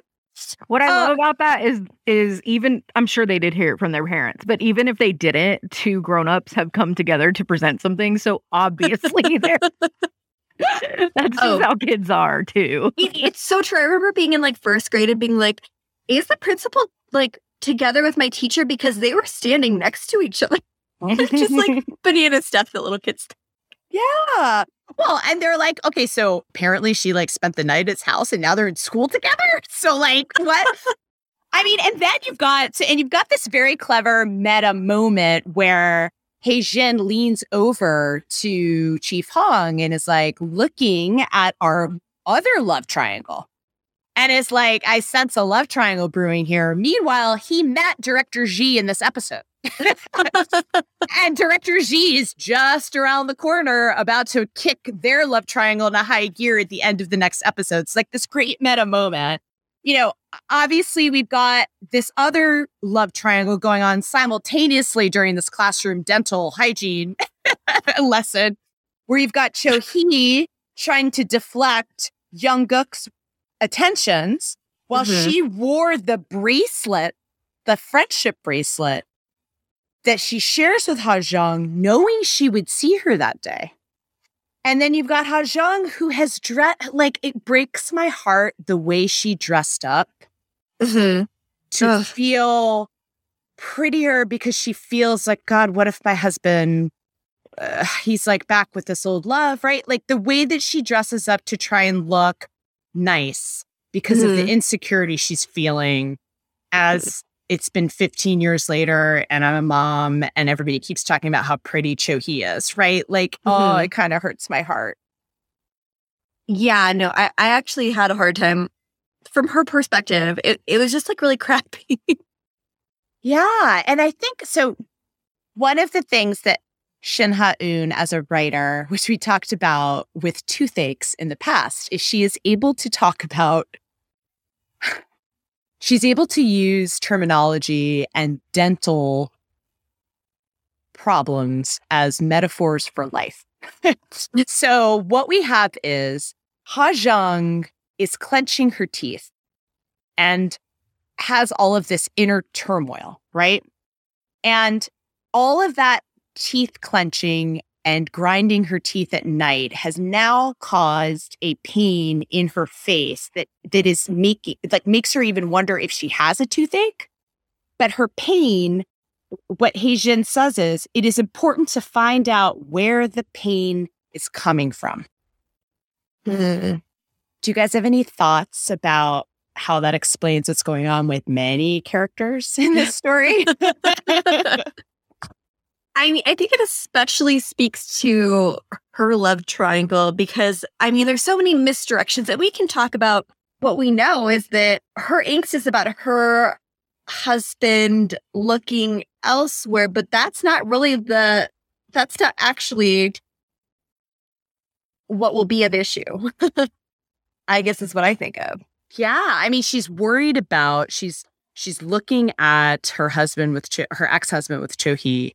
She's worried that that he likes her, that something's going to happen with that, right? She's feeling old and unattractive and frumpy, right? Like very common middle-aged woman mom moment. And there's not like the misplaced pain is that Cho-hee is actually in love with her. Right. And like Same with like Hae-jin and Chief Hong. They have this constant debate. You know, when Hae-jin is like, I need an input and an output. Your lifestyle doesn't make sense, right? What she needs to know is the source of the pain. Mm-hmm. And once she knows it, all of a sudden they're able to really find a balance, right? Because what she can't understand is, and what he refuses to explain is the why. Like, why did you start living this way when you did, right? And I also think, like, if I, you know, this may be a little bit of a stretch, but if we're talking about misplaced pain, both his friend's widow and the security guard's wife take their pain and project it onto Do-shik, that it's all his fault. And that also causes like a lot of damage. Mm-hmm. So I think it's a really interesting idea about misplaced pain, moving, you know, you think it's here, but it's actually, you think it's your tooth, but it's actually like going on in your face, and it's a muscular thing and not a problem with your tooth, and how that is kind of like a metaphor for what's going on with a lot of people. I mean, you can almost draw that back to the first scene in the village where she sees Bora crying, and she's like, "Oh my God, your tooth," because she's holding the tooth, sobbing, and so she goes to her mouth to like inspect it, but it's really her friend who actually endured the tooth loss. Mm-hmm. But it's funny that pain isn't like the expression of the grief, and the pain is not always what you expect or whom you expect it from. Yeah, or also this idea of having this turmoil inside, grinding your teeth, and it starts to cause a spasm in your face. And that makes me think of when Do-shik is drunk and he's crying, and Hae-jin says to him, you know, that can cause facial paralysis, right? And this whole idea of a mask that you wear that because of everything that you're holding in, right? Mm-hmm. And how that is like paralyzing, right? In like a metaphorical way. It's just really fascinating, all of that. I never knew that like dental problems could be such wonderful metaphors for life. All right. Talk to me about the diarrhea scene. I mean, you know, it's a funny thing, again, that I've seen in a few K-dramas. You know, poops are off the table in terms of like a romantic spark. Igniting a romantic spark. Because, and it's like such a clever thing. It's like, you know, if somebody can see you at your worst, at your most like vulnerable, and still see the person you are and find that worthy and want to know more. I mean, if that's not love, I don't know what is.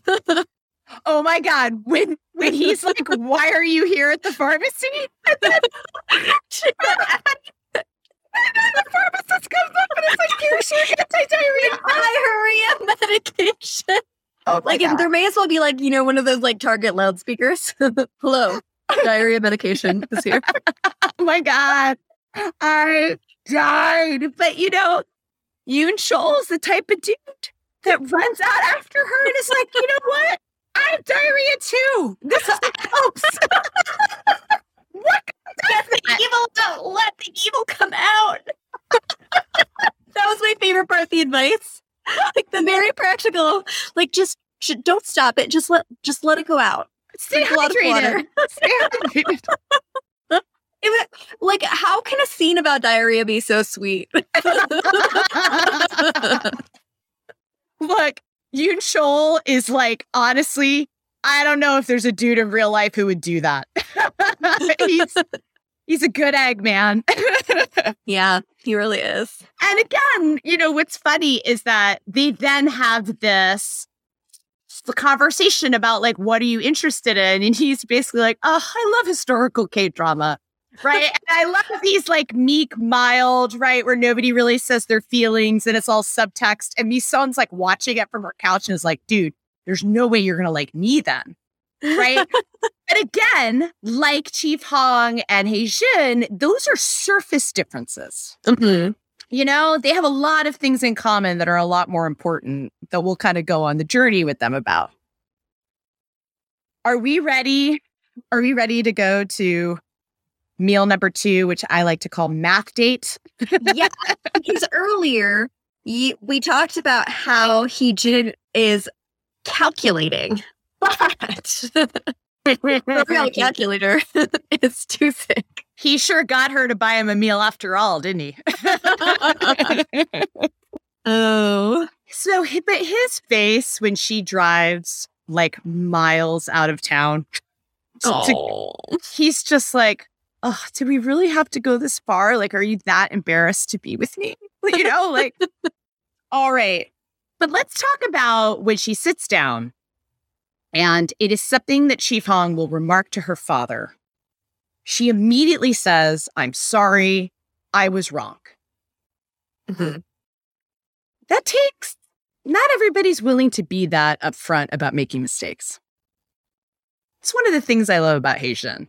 Mm-hmm. And he's basically like, okay, you don't have to apologize for your opinion. And again, I don't think she just means I was factually wrong, right? Talk to me about when she asks him to do the math problems. I think he was excited to do math for her. I really do. Me too, yeah. He was like, watch me. I have a certification in this too. And they're playing that like Spanish guitar, I Am Chief Hong music while he does math. Oh, I can just see his like the little gears turning in his head. He's like, yes, this is how I'm gonna get her. Mm-hmm. Yeah, and when the way he's just like, yeah, bring it.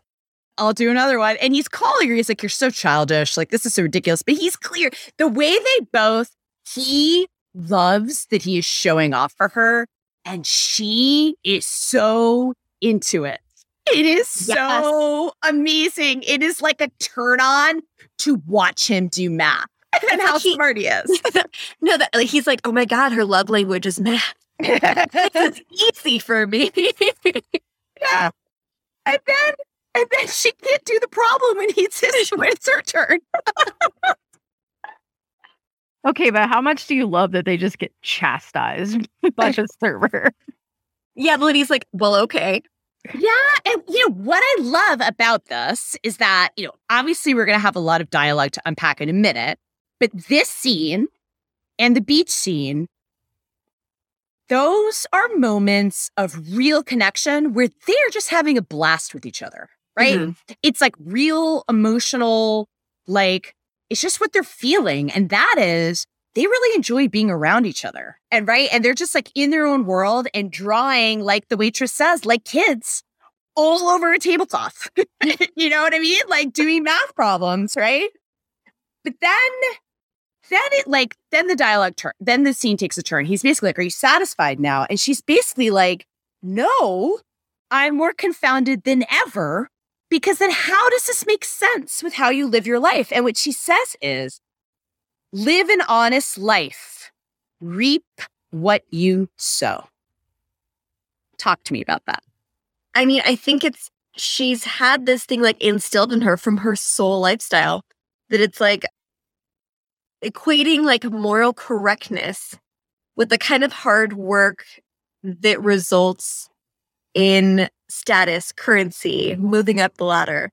It's she has that very narrow understanding of success, but not only of success, but of what is your duty as a citizen. Yeah. And so, she doesn't understand that that's not actually a definition of morality. It has it's not related to it at all. Yeah. Well, and there's so many layers to it, right? Because he's not living by society's rules, right? Mm-hmm. He went to the most prestigious university in the country, and he's working odd jobs and earning minimum wage. So I don't think that that's I think that that's a pretty realistic question people would ask. I mean, people ask me, like, what are you going to do with your law degree? And I'm like, I don't really want to use it. Is that okay? Like, I mean, that is a conversation. That whole time when I was watching the scene, I was like, you know how many times in real life people have asked me that? Like, just because you earn something and you may decide that it doesn't make you happy, but that doesn't fit with what like society expects. Mm-hmm. No, the whole idea of what we are going to do when we grow up, like, assumes that it's always going to be the same thing till we die. Like, Yeah, what are isn't you it kind going of to do? shitty that you have to decide when you're so young and you don't know anything? Yeah, it's not great. But also the assumption that why would you not be doing the thing that would earn the most amount of money? Mm-hmm. That is very much a part of living in any capitalist country, right? Absolutely. So, but then there's some interesting deeper layers to it, right? He actually is living his life because he thinks he's reaping what he sowed.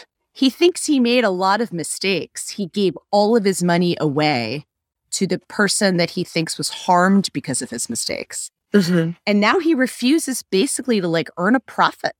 And when she says like live an honest life, he actually isn't honest with many of the people in his life, including her up until the very end about why he's doing that. Right? Mm-hmm. So there's just a lot of like interesting layers to it. But I think Hae-jin is basically in this conversation, like she's representing convention. Mm-hmm. And a lot of what unfolds later, following all the way through why he like grabs her hand, is like he's challenging that. Like Chief Hong as a character is challenging convention, particularly in a capitalist society. And I think this is one of many realist with a big R and romanticist with a big R debates, because then what he says is, if your definition of output is money and success, I must look like an awfully inefficient individual. Money and success aren't the only things in life. Beat, any thoughts about that? I'm so glad that's true. Just meaning that is wrong, because I feel like right now I look like an awfully inefficient individual. I mean, it's coming from such a place of pain for him. It's also interesting, and you had mentioned this earlier, it's not like he doesn't know those things. He's had those, and he's chosen a different way. And so I think all of this whole conversation, everything going round and round at this meal, just leads her to constantly think, as she's putting in her little box of you reap what you sow, what has he sown that this is what it looks like? I think she connects everything with, okay, because she's so hardworking and she earned her way through and she did all that she's making that one-on-one comparison to so many other people. What did he do? What steps did he take that this is what it looks like?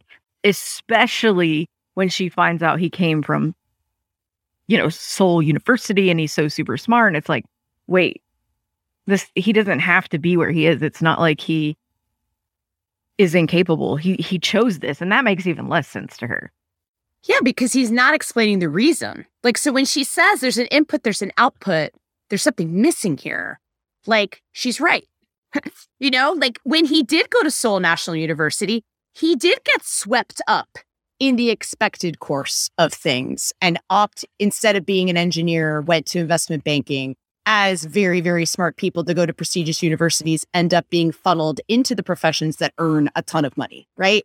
Like he did get swept up in all of that.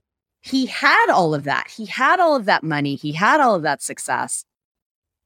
And he had all of that, and he found out he went off a cliff, and none of that mattered because horrible things still happened, right? And he gave all of his money away to try and fix it as best as he could. But there's some things that money can't fix or bring back, So like when he's talking about those things aren't everything in life, it's coming from like a deep personal experience with how much that's true. Now, the realist would point out, no, of course it didn't fix the father's like health, but all that money did pay for better care and paid off his son's student loans so that he can have the career that he has in television, right? So like, there's a romanticist and realist back and forth in this show where I feel like the show kind of arrives at like a happy medium and isn't fully take one side or the other, if that makes sense.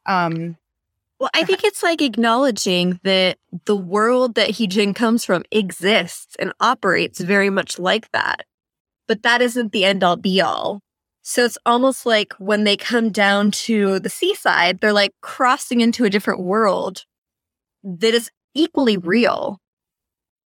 And so it's kind of like, it's saying like, yeah, money is important, status is important, but it's not everything and not everywhere is that equated to, success in terms of a happy life and everything else that entails. Yeah. And it's also really highlighting, we focus a lot, understandably, because it is the pervading mystery on Chief Hong's journey. But Hee-jin's journey is untangling what satisfies her and her self-worth and her career and becoming this important member of the community and earning money, like kind of honorably from her hard work and helping people, and untangling that from what do your friends in the city think about what you're doing and what are their expectations? Because she's going to get tested at the end of the show because they're going to get the narrative will give her an opportunity to go back and take that prestigious job of a professorship in Seoul. And she's going to come to the decision to turn it down. And so this conversation is sort of previewing the journey that Hee-jin has to go on. Like, it's not all about success and money, because if she ultimately thought that it was, she would have returned to Seoul at the end of the show. Yeah, and I think that's partially why she is so curious about why he leads the life he does, having gone to such a prestigious university, because it's like, what she learned, from what we see with her, that flashback with her ex-boyfriend, is she was told there was only one way to go about things. And it crushed her, but she prevailed, and she was able to meet the demands of this world that put such harsh demands on her. She did it. And now she's seeing that maybe that was not the only way. Like, does he know something that I don't know? Like, am I wrong in this little reality that I live in? Like, is there someone else that I can be that's, I don't know. It's like, yeah. There's more. There might be more. Well, and isn't that just a message to us because that's more our world than his? Yeah. I mean, that's what it's saying, this is so, Hee-jin's arguments are so in line with our world. That I feel like the whole message is not only to get her to think about it, but she's the audience insert in that way of, hey guys, like maybe this isn't the best way to go about it. Or not the only way, at least.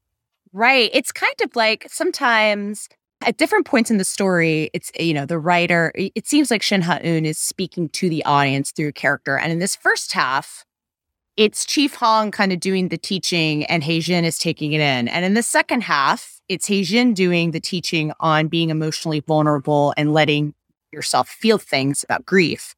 And then it feels like Shin Ha-eun is talking to the audience through Hee-jin. So what he says is happiness, self-contentment, love, big pause, change the subject. Life isn't a mathematical equation. It doesn't have a clear answer. There's no quote unquote right answer either. You're given a problem. It's up to you to solve it. Thoughts on that? I think it's about choice. Yeah. And we discussed that a lot, but you have options in front of you. Now, I mean, I believe in right and wrong as far as like moral choices, but yeah, there are plenty of things that you come across where it's just a choice. There's nothing inherently better or worse about it. It's just which road do you want to go down? Yeah. It also, just looking at who the model for Chief Hong is, it's also something that like truly Henry David Thoreau would say. Like the transcendentalists believe that your own individual moral compass is more important than what society says.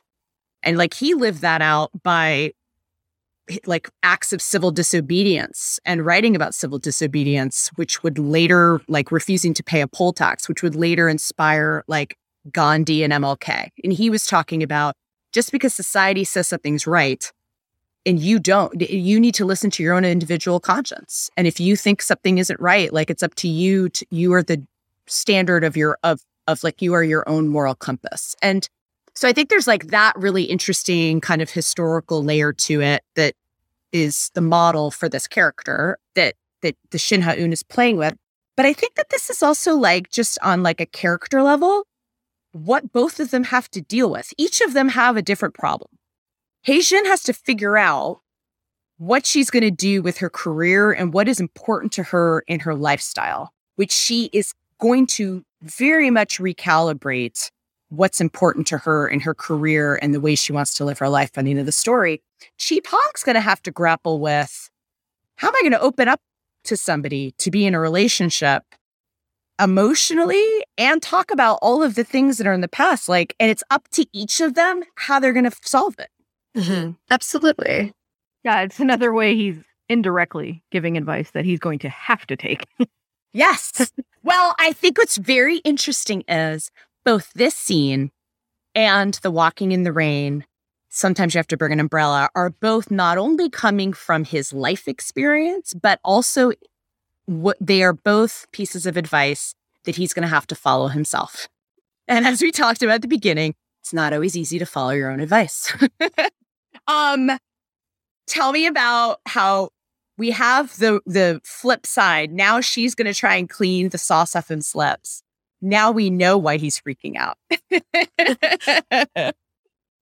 Wait, because they kissed? Because the camera angle, now that we have seen the flashback, the camera angle shows her face leaning in exactly the way that it did for the kiss. Oh my God. And he's like, well, don't do that. Okay, let's get the bill. Let's go. Oh my God. Okay, they walk out. It's raining. He has the umbrella. It is very important tracing in this drama who has the umbrella and who is standing under the umbrella with who at what point. But right now, the umbrella is in Chi Pong's hand. Tell me what you think is going on when she's like, I'll drive you home. And he grabs her hand and runs. Ooh. I think it's like, he knows that if he, like, I think it's a thought that crossed his mind. And he knows if he spends one more second thinking about it, he won't do it. So he does it. He just does it. And it's like what we were saying before, it's that little moment of freedom where he thinks he can be somebody else. And he's taking it for that little moment. Yeah, it's impulse. It's like right before the laundry scene when she's going to walk away and he grabs the strap of her purse. Mm-hmm. It's just this like reflex because it's like what he's feeling. And it's like these moments, every time they inch toward intimacy, it's, you know, what Shin Ha-eun says is it's courage. It's like he's acting on this impulse before his head gets in the way. Mm-hmm. It's them being magnets. And I think it's like weather does that to people sometimes where it's like, you know how like you had a bad day, you're like, I can eat this candy bar. And it's like, it's raining. Well, I cannot go to work today. You know, it's like this little like excuse that you give yourself that it's like, oh, it's one of those days, so I can do this. It's like, yeah, it would not have happened without the rain.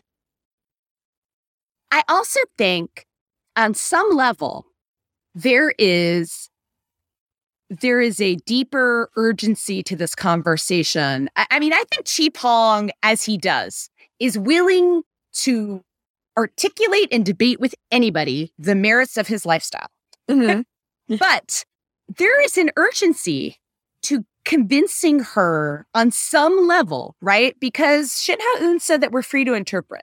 And we can conclude that at some point, given all of the things that he is given into the kiss and tried to help her and all of the things, that at some level, he's already in love with her. And somewhere in the back of his mind is this earlier conversation where basically she's like, well, according to my social position and your social position, we don't get together. So if he doesn't shake this conformity, this adhering to convention about the way life is supposed to work and what you're supposed to do according to the way society expects things, then they're not going to get together. Mm-hmm. Because this is the first time he's had stakes. Yes. when trying to convince somebody. Yeah.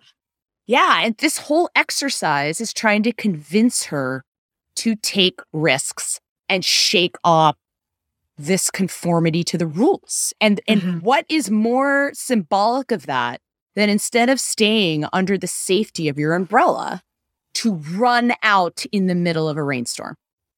Mm-hmm. This is a total aside. Yeah. And I don't know if you've ever done that, but it is extremely therapeutic. If Yes. you have nothing to do sometime and it's raining, just walk out there and stand in it and feel it. And it's amazing. Yeah. Swimming in the rain, swimming in the ocean, obviously when there isn't lightning.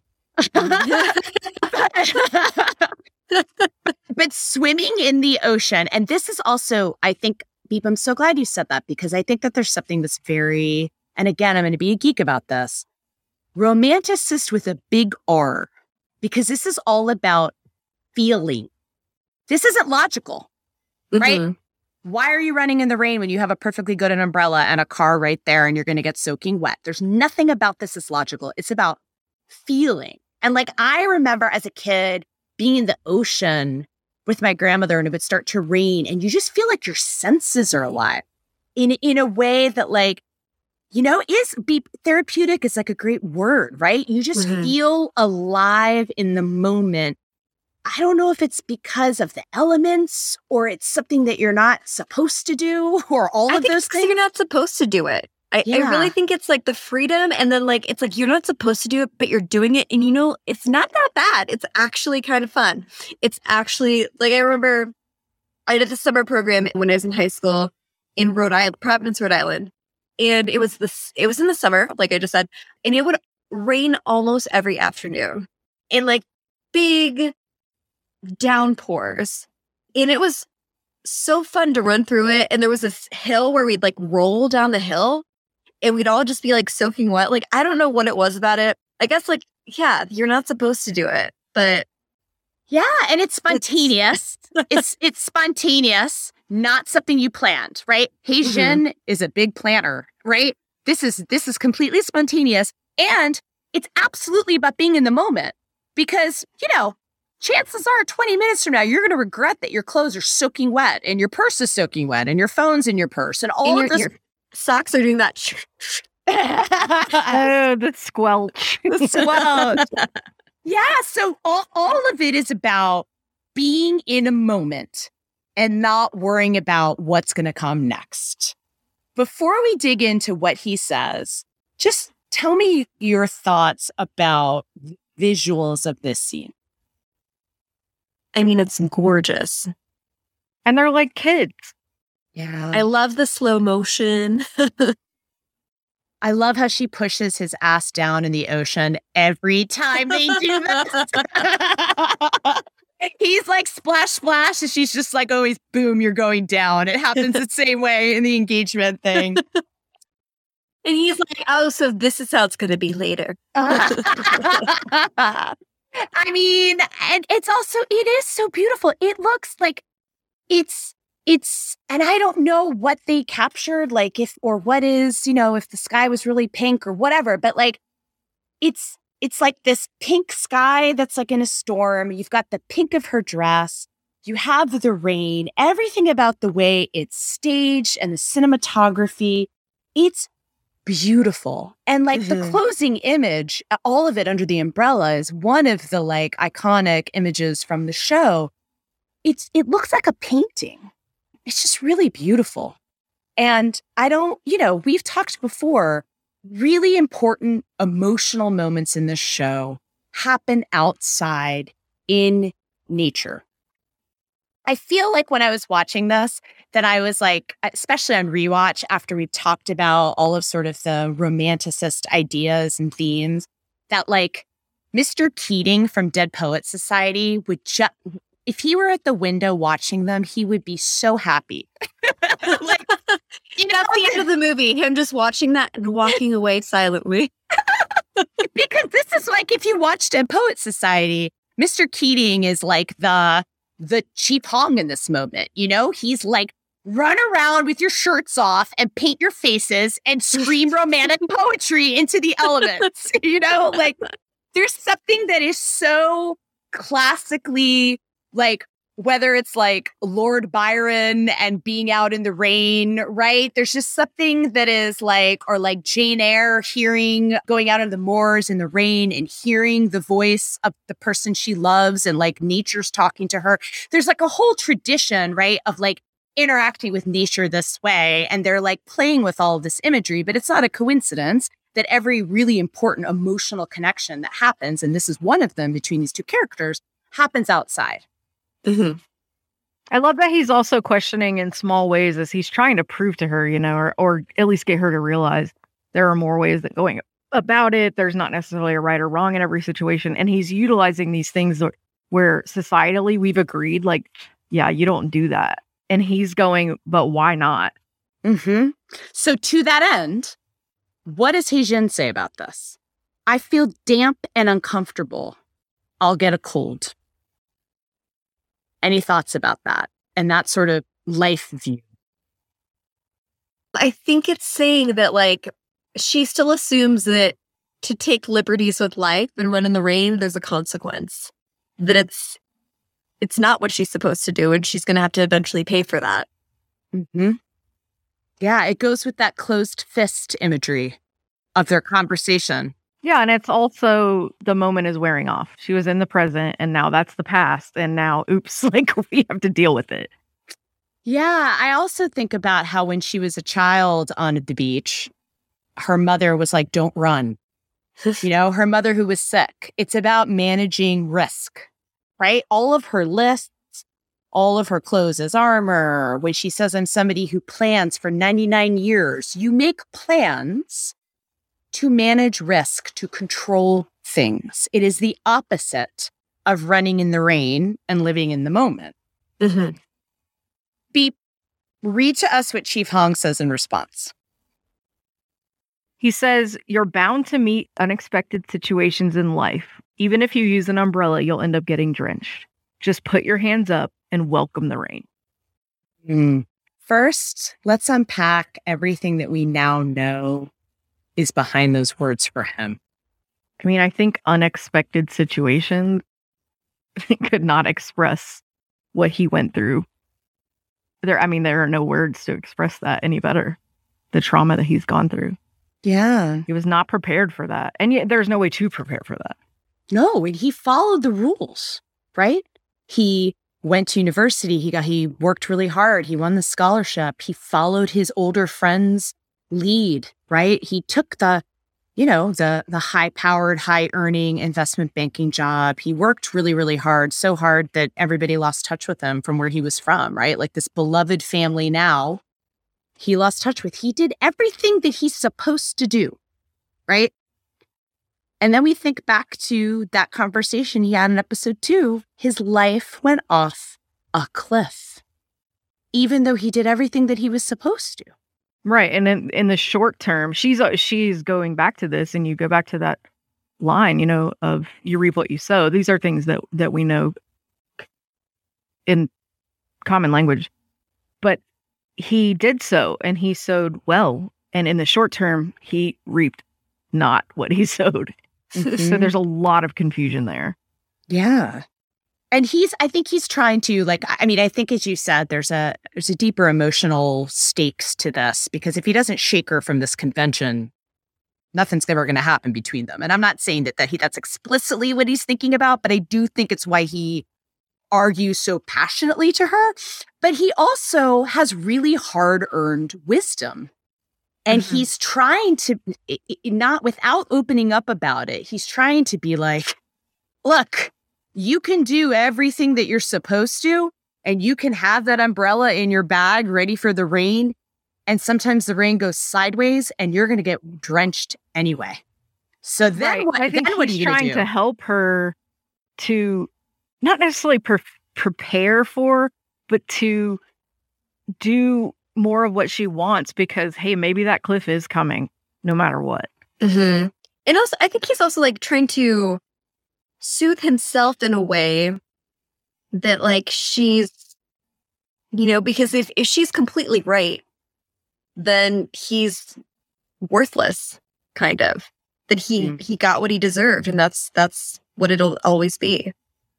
And so he has to believe that there's hope beyond that, even if he's like not really connecting that.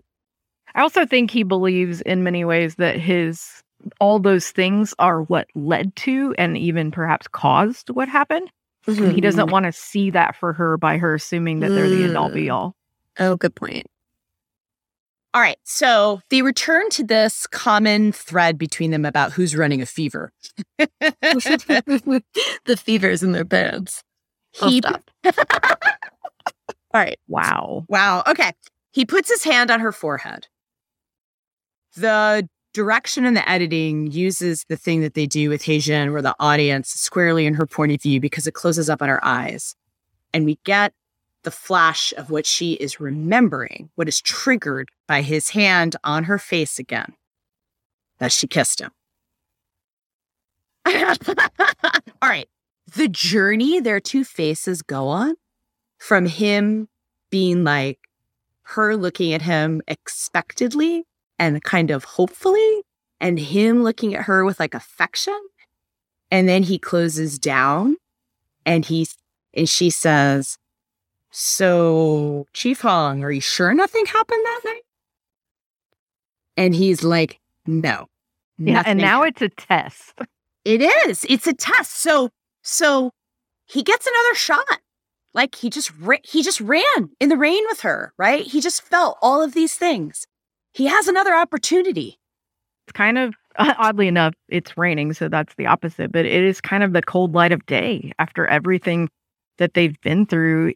He's kind of been put back into that position of like, I don't deserve any of this. Plus, he doesn't know how she's going to react. Mm-hmm. If he admits to it, she might be like, wow, that was the hugest mistake ever. I can't believe that. He's been getting hit pretty bad. Mm-hmm.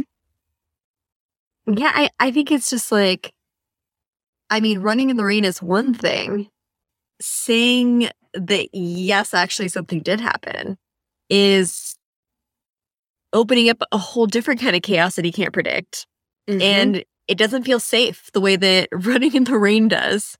Like, he allows himself some liberties, but not ones that have any lasting impact on his life. Yeah, at least when he was running in the rain, he actually had the umbrella as a backup plan. He's got nothing there. He's diving without a parachute. Yeah, grabbing her hand and running in the rain, that's his heart, right? Mm-hmm. That's what he's feeling, and he just runs with it. This is his head rules over his heart. And I want to go back to another excerpt from that interview with Shin Ha-eun. She says, he reads the poem The Gatekeeper to Hae-jin and pauses at, quote, "That's why it's my job to deny my love," end quote. It was his heart that he could neither confess nor deny his love. So there is like movement. Here he's denying it. And he's like, no, it didn't happen. Nothing happened. And he's shutting it down. And it's like, gonna open up a whole other can of worms. Because now imagine you're her and you remember it happened. And you went on that limb and you kissed the guy and he kissed you back. And then he pretends that it didn't happen. Now she knows how he felt. Yeah. Except this is intentional, right? She knows that he's full of it. She later says to Mi-seon, he denied it happening, but I could tell that that wasn't true. So she knows he's full of it. And, the episode ends with the two of them under the umbrella together. But as soon as it opens to the next episode, she walks away and he's left alone in the rain under an umbrella, right? He's trying to manage the risk. He's under the umbrella, but he's alone. Mm-hmm.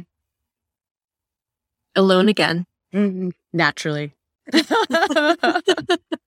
It's really fascinating to watch how he struggles with intimacy throughout this whole episode. This like stop and start, like leans towards her, pulls back. Anytime that she's going to hold him accountable for it with words, he pulls back.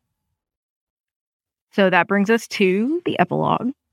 Shin Ha-eun is a master of epilogues, if I may say so. Yeah. It always brings something new into the story where you're like, wait, what? What did I just watch? You know, it kind of brings things together or opens up something new where it's a different kind of mystery for you. And so now we see him. And of course, we know he's been going to Seoul to go to therapy. That's what he did when they went to Seoul earlier in the, what was it, episode 3, I think. And so he's still doing that. The therapist asks if he's still having the same dream. And he responds that he is. Now, we see him have this dream, which is not great. He's running everywhere in the darkness and is all of a sudden, grabbed from behind by a bloody hand. I think that adds a lot of credence to some of the ideas about death and murder or different things that may have happened. And it's all just kind of like, whoa, who is that? Why are they bleeding? Like, what's going on? But he clearly has had a massive trauma. And then that wraps back around to what you were saying before, Cece. He wakes up from that nightmare, but he goes back to sleep because she's there. I love it so much. It's so real, too. It's so real to have another person there grounding you when something like that happens versus just waking up and being like, it's either just dark or you're kind of confused or whatever. But he looks over and it's like, no, there's a solid, real individual who, whether I want to admit it or not, I trust. So I'm safe. I'm not alone again. Gonna lay back down. Yeah, he's not alone. And I like, the middle of the night when you wake up, I don't know if this happens to you guys. It's like the anxieties that I feel during the day are like 10,000 times more impactful at nighttime if I wake up in the middle of the night. I think it has to do something with the brain chemistry of when you're like waking up from sleep. But I can imagine like waking up like that and how different it would be to kind of like have that like reality touchstone that the world is not falling apart, actually. That person's sleeping. Everything's fine. I mean, it's such a beautiful scene. And just kind of like a peek as to like what they will mean to each other. Yeah. And there's so much really powerful symbolism. So he's in therapy, right?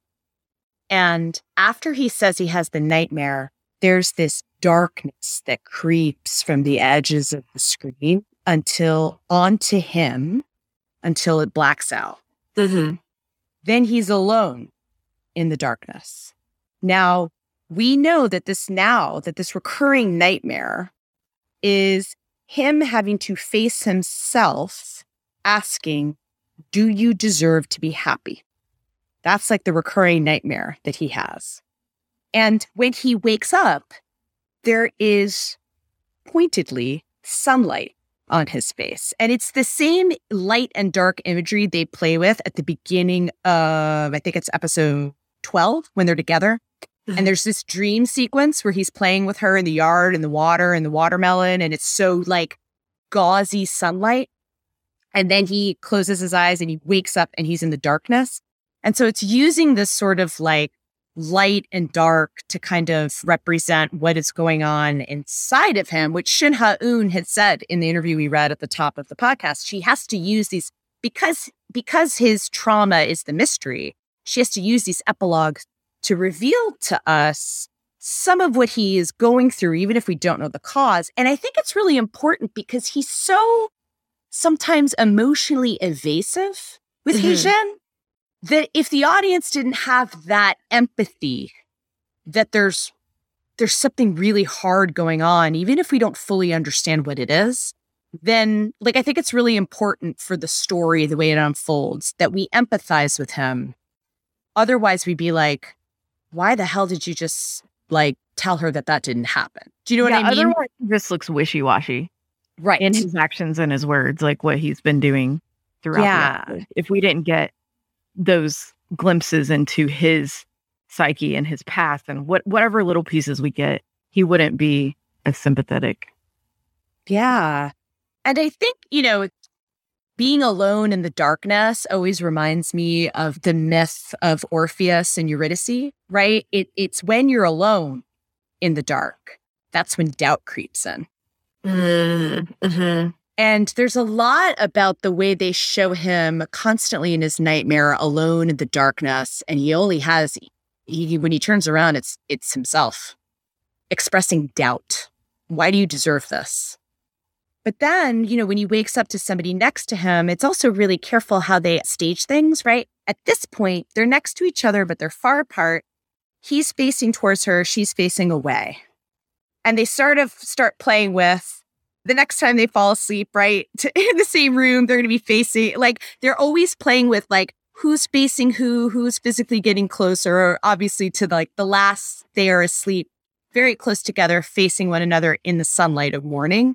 So they're playing with, like, a lot of this imagery, but I think a lot of it is like waking up from a nightmare that is all of your past trauma to finding solace in the person next to you. Kind of goes back to the main quote from Thoreau that Shin Ha-eun put in her script book: "The only remedy for love is to love more." I know.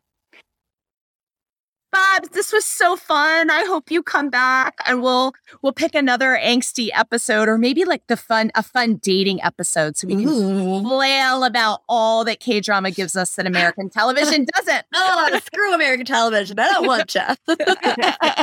You're dead to me, just like your characters. Oh my God, it's so right. Wow. Thanks for coming. I hope you come back. Yes. All right. For the next podcast, you can look forward to us covering episode 6. Just a reminder, you can reach us on our website, streamingbanshees.com, or on Twitter at TVBanshees. Until then, we hope that you learn to stop drinking. We hope that because you may meet unexpected situations, you just put your hands up and welcome the rain. We'll see you soon.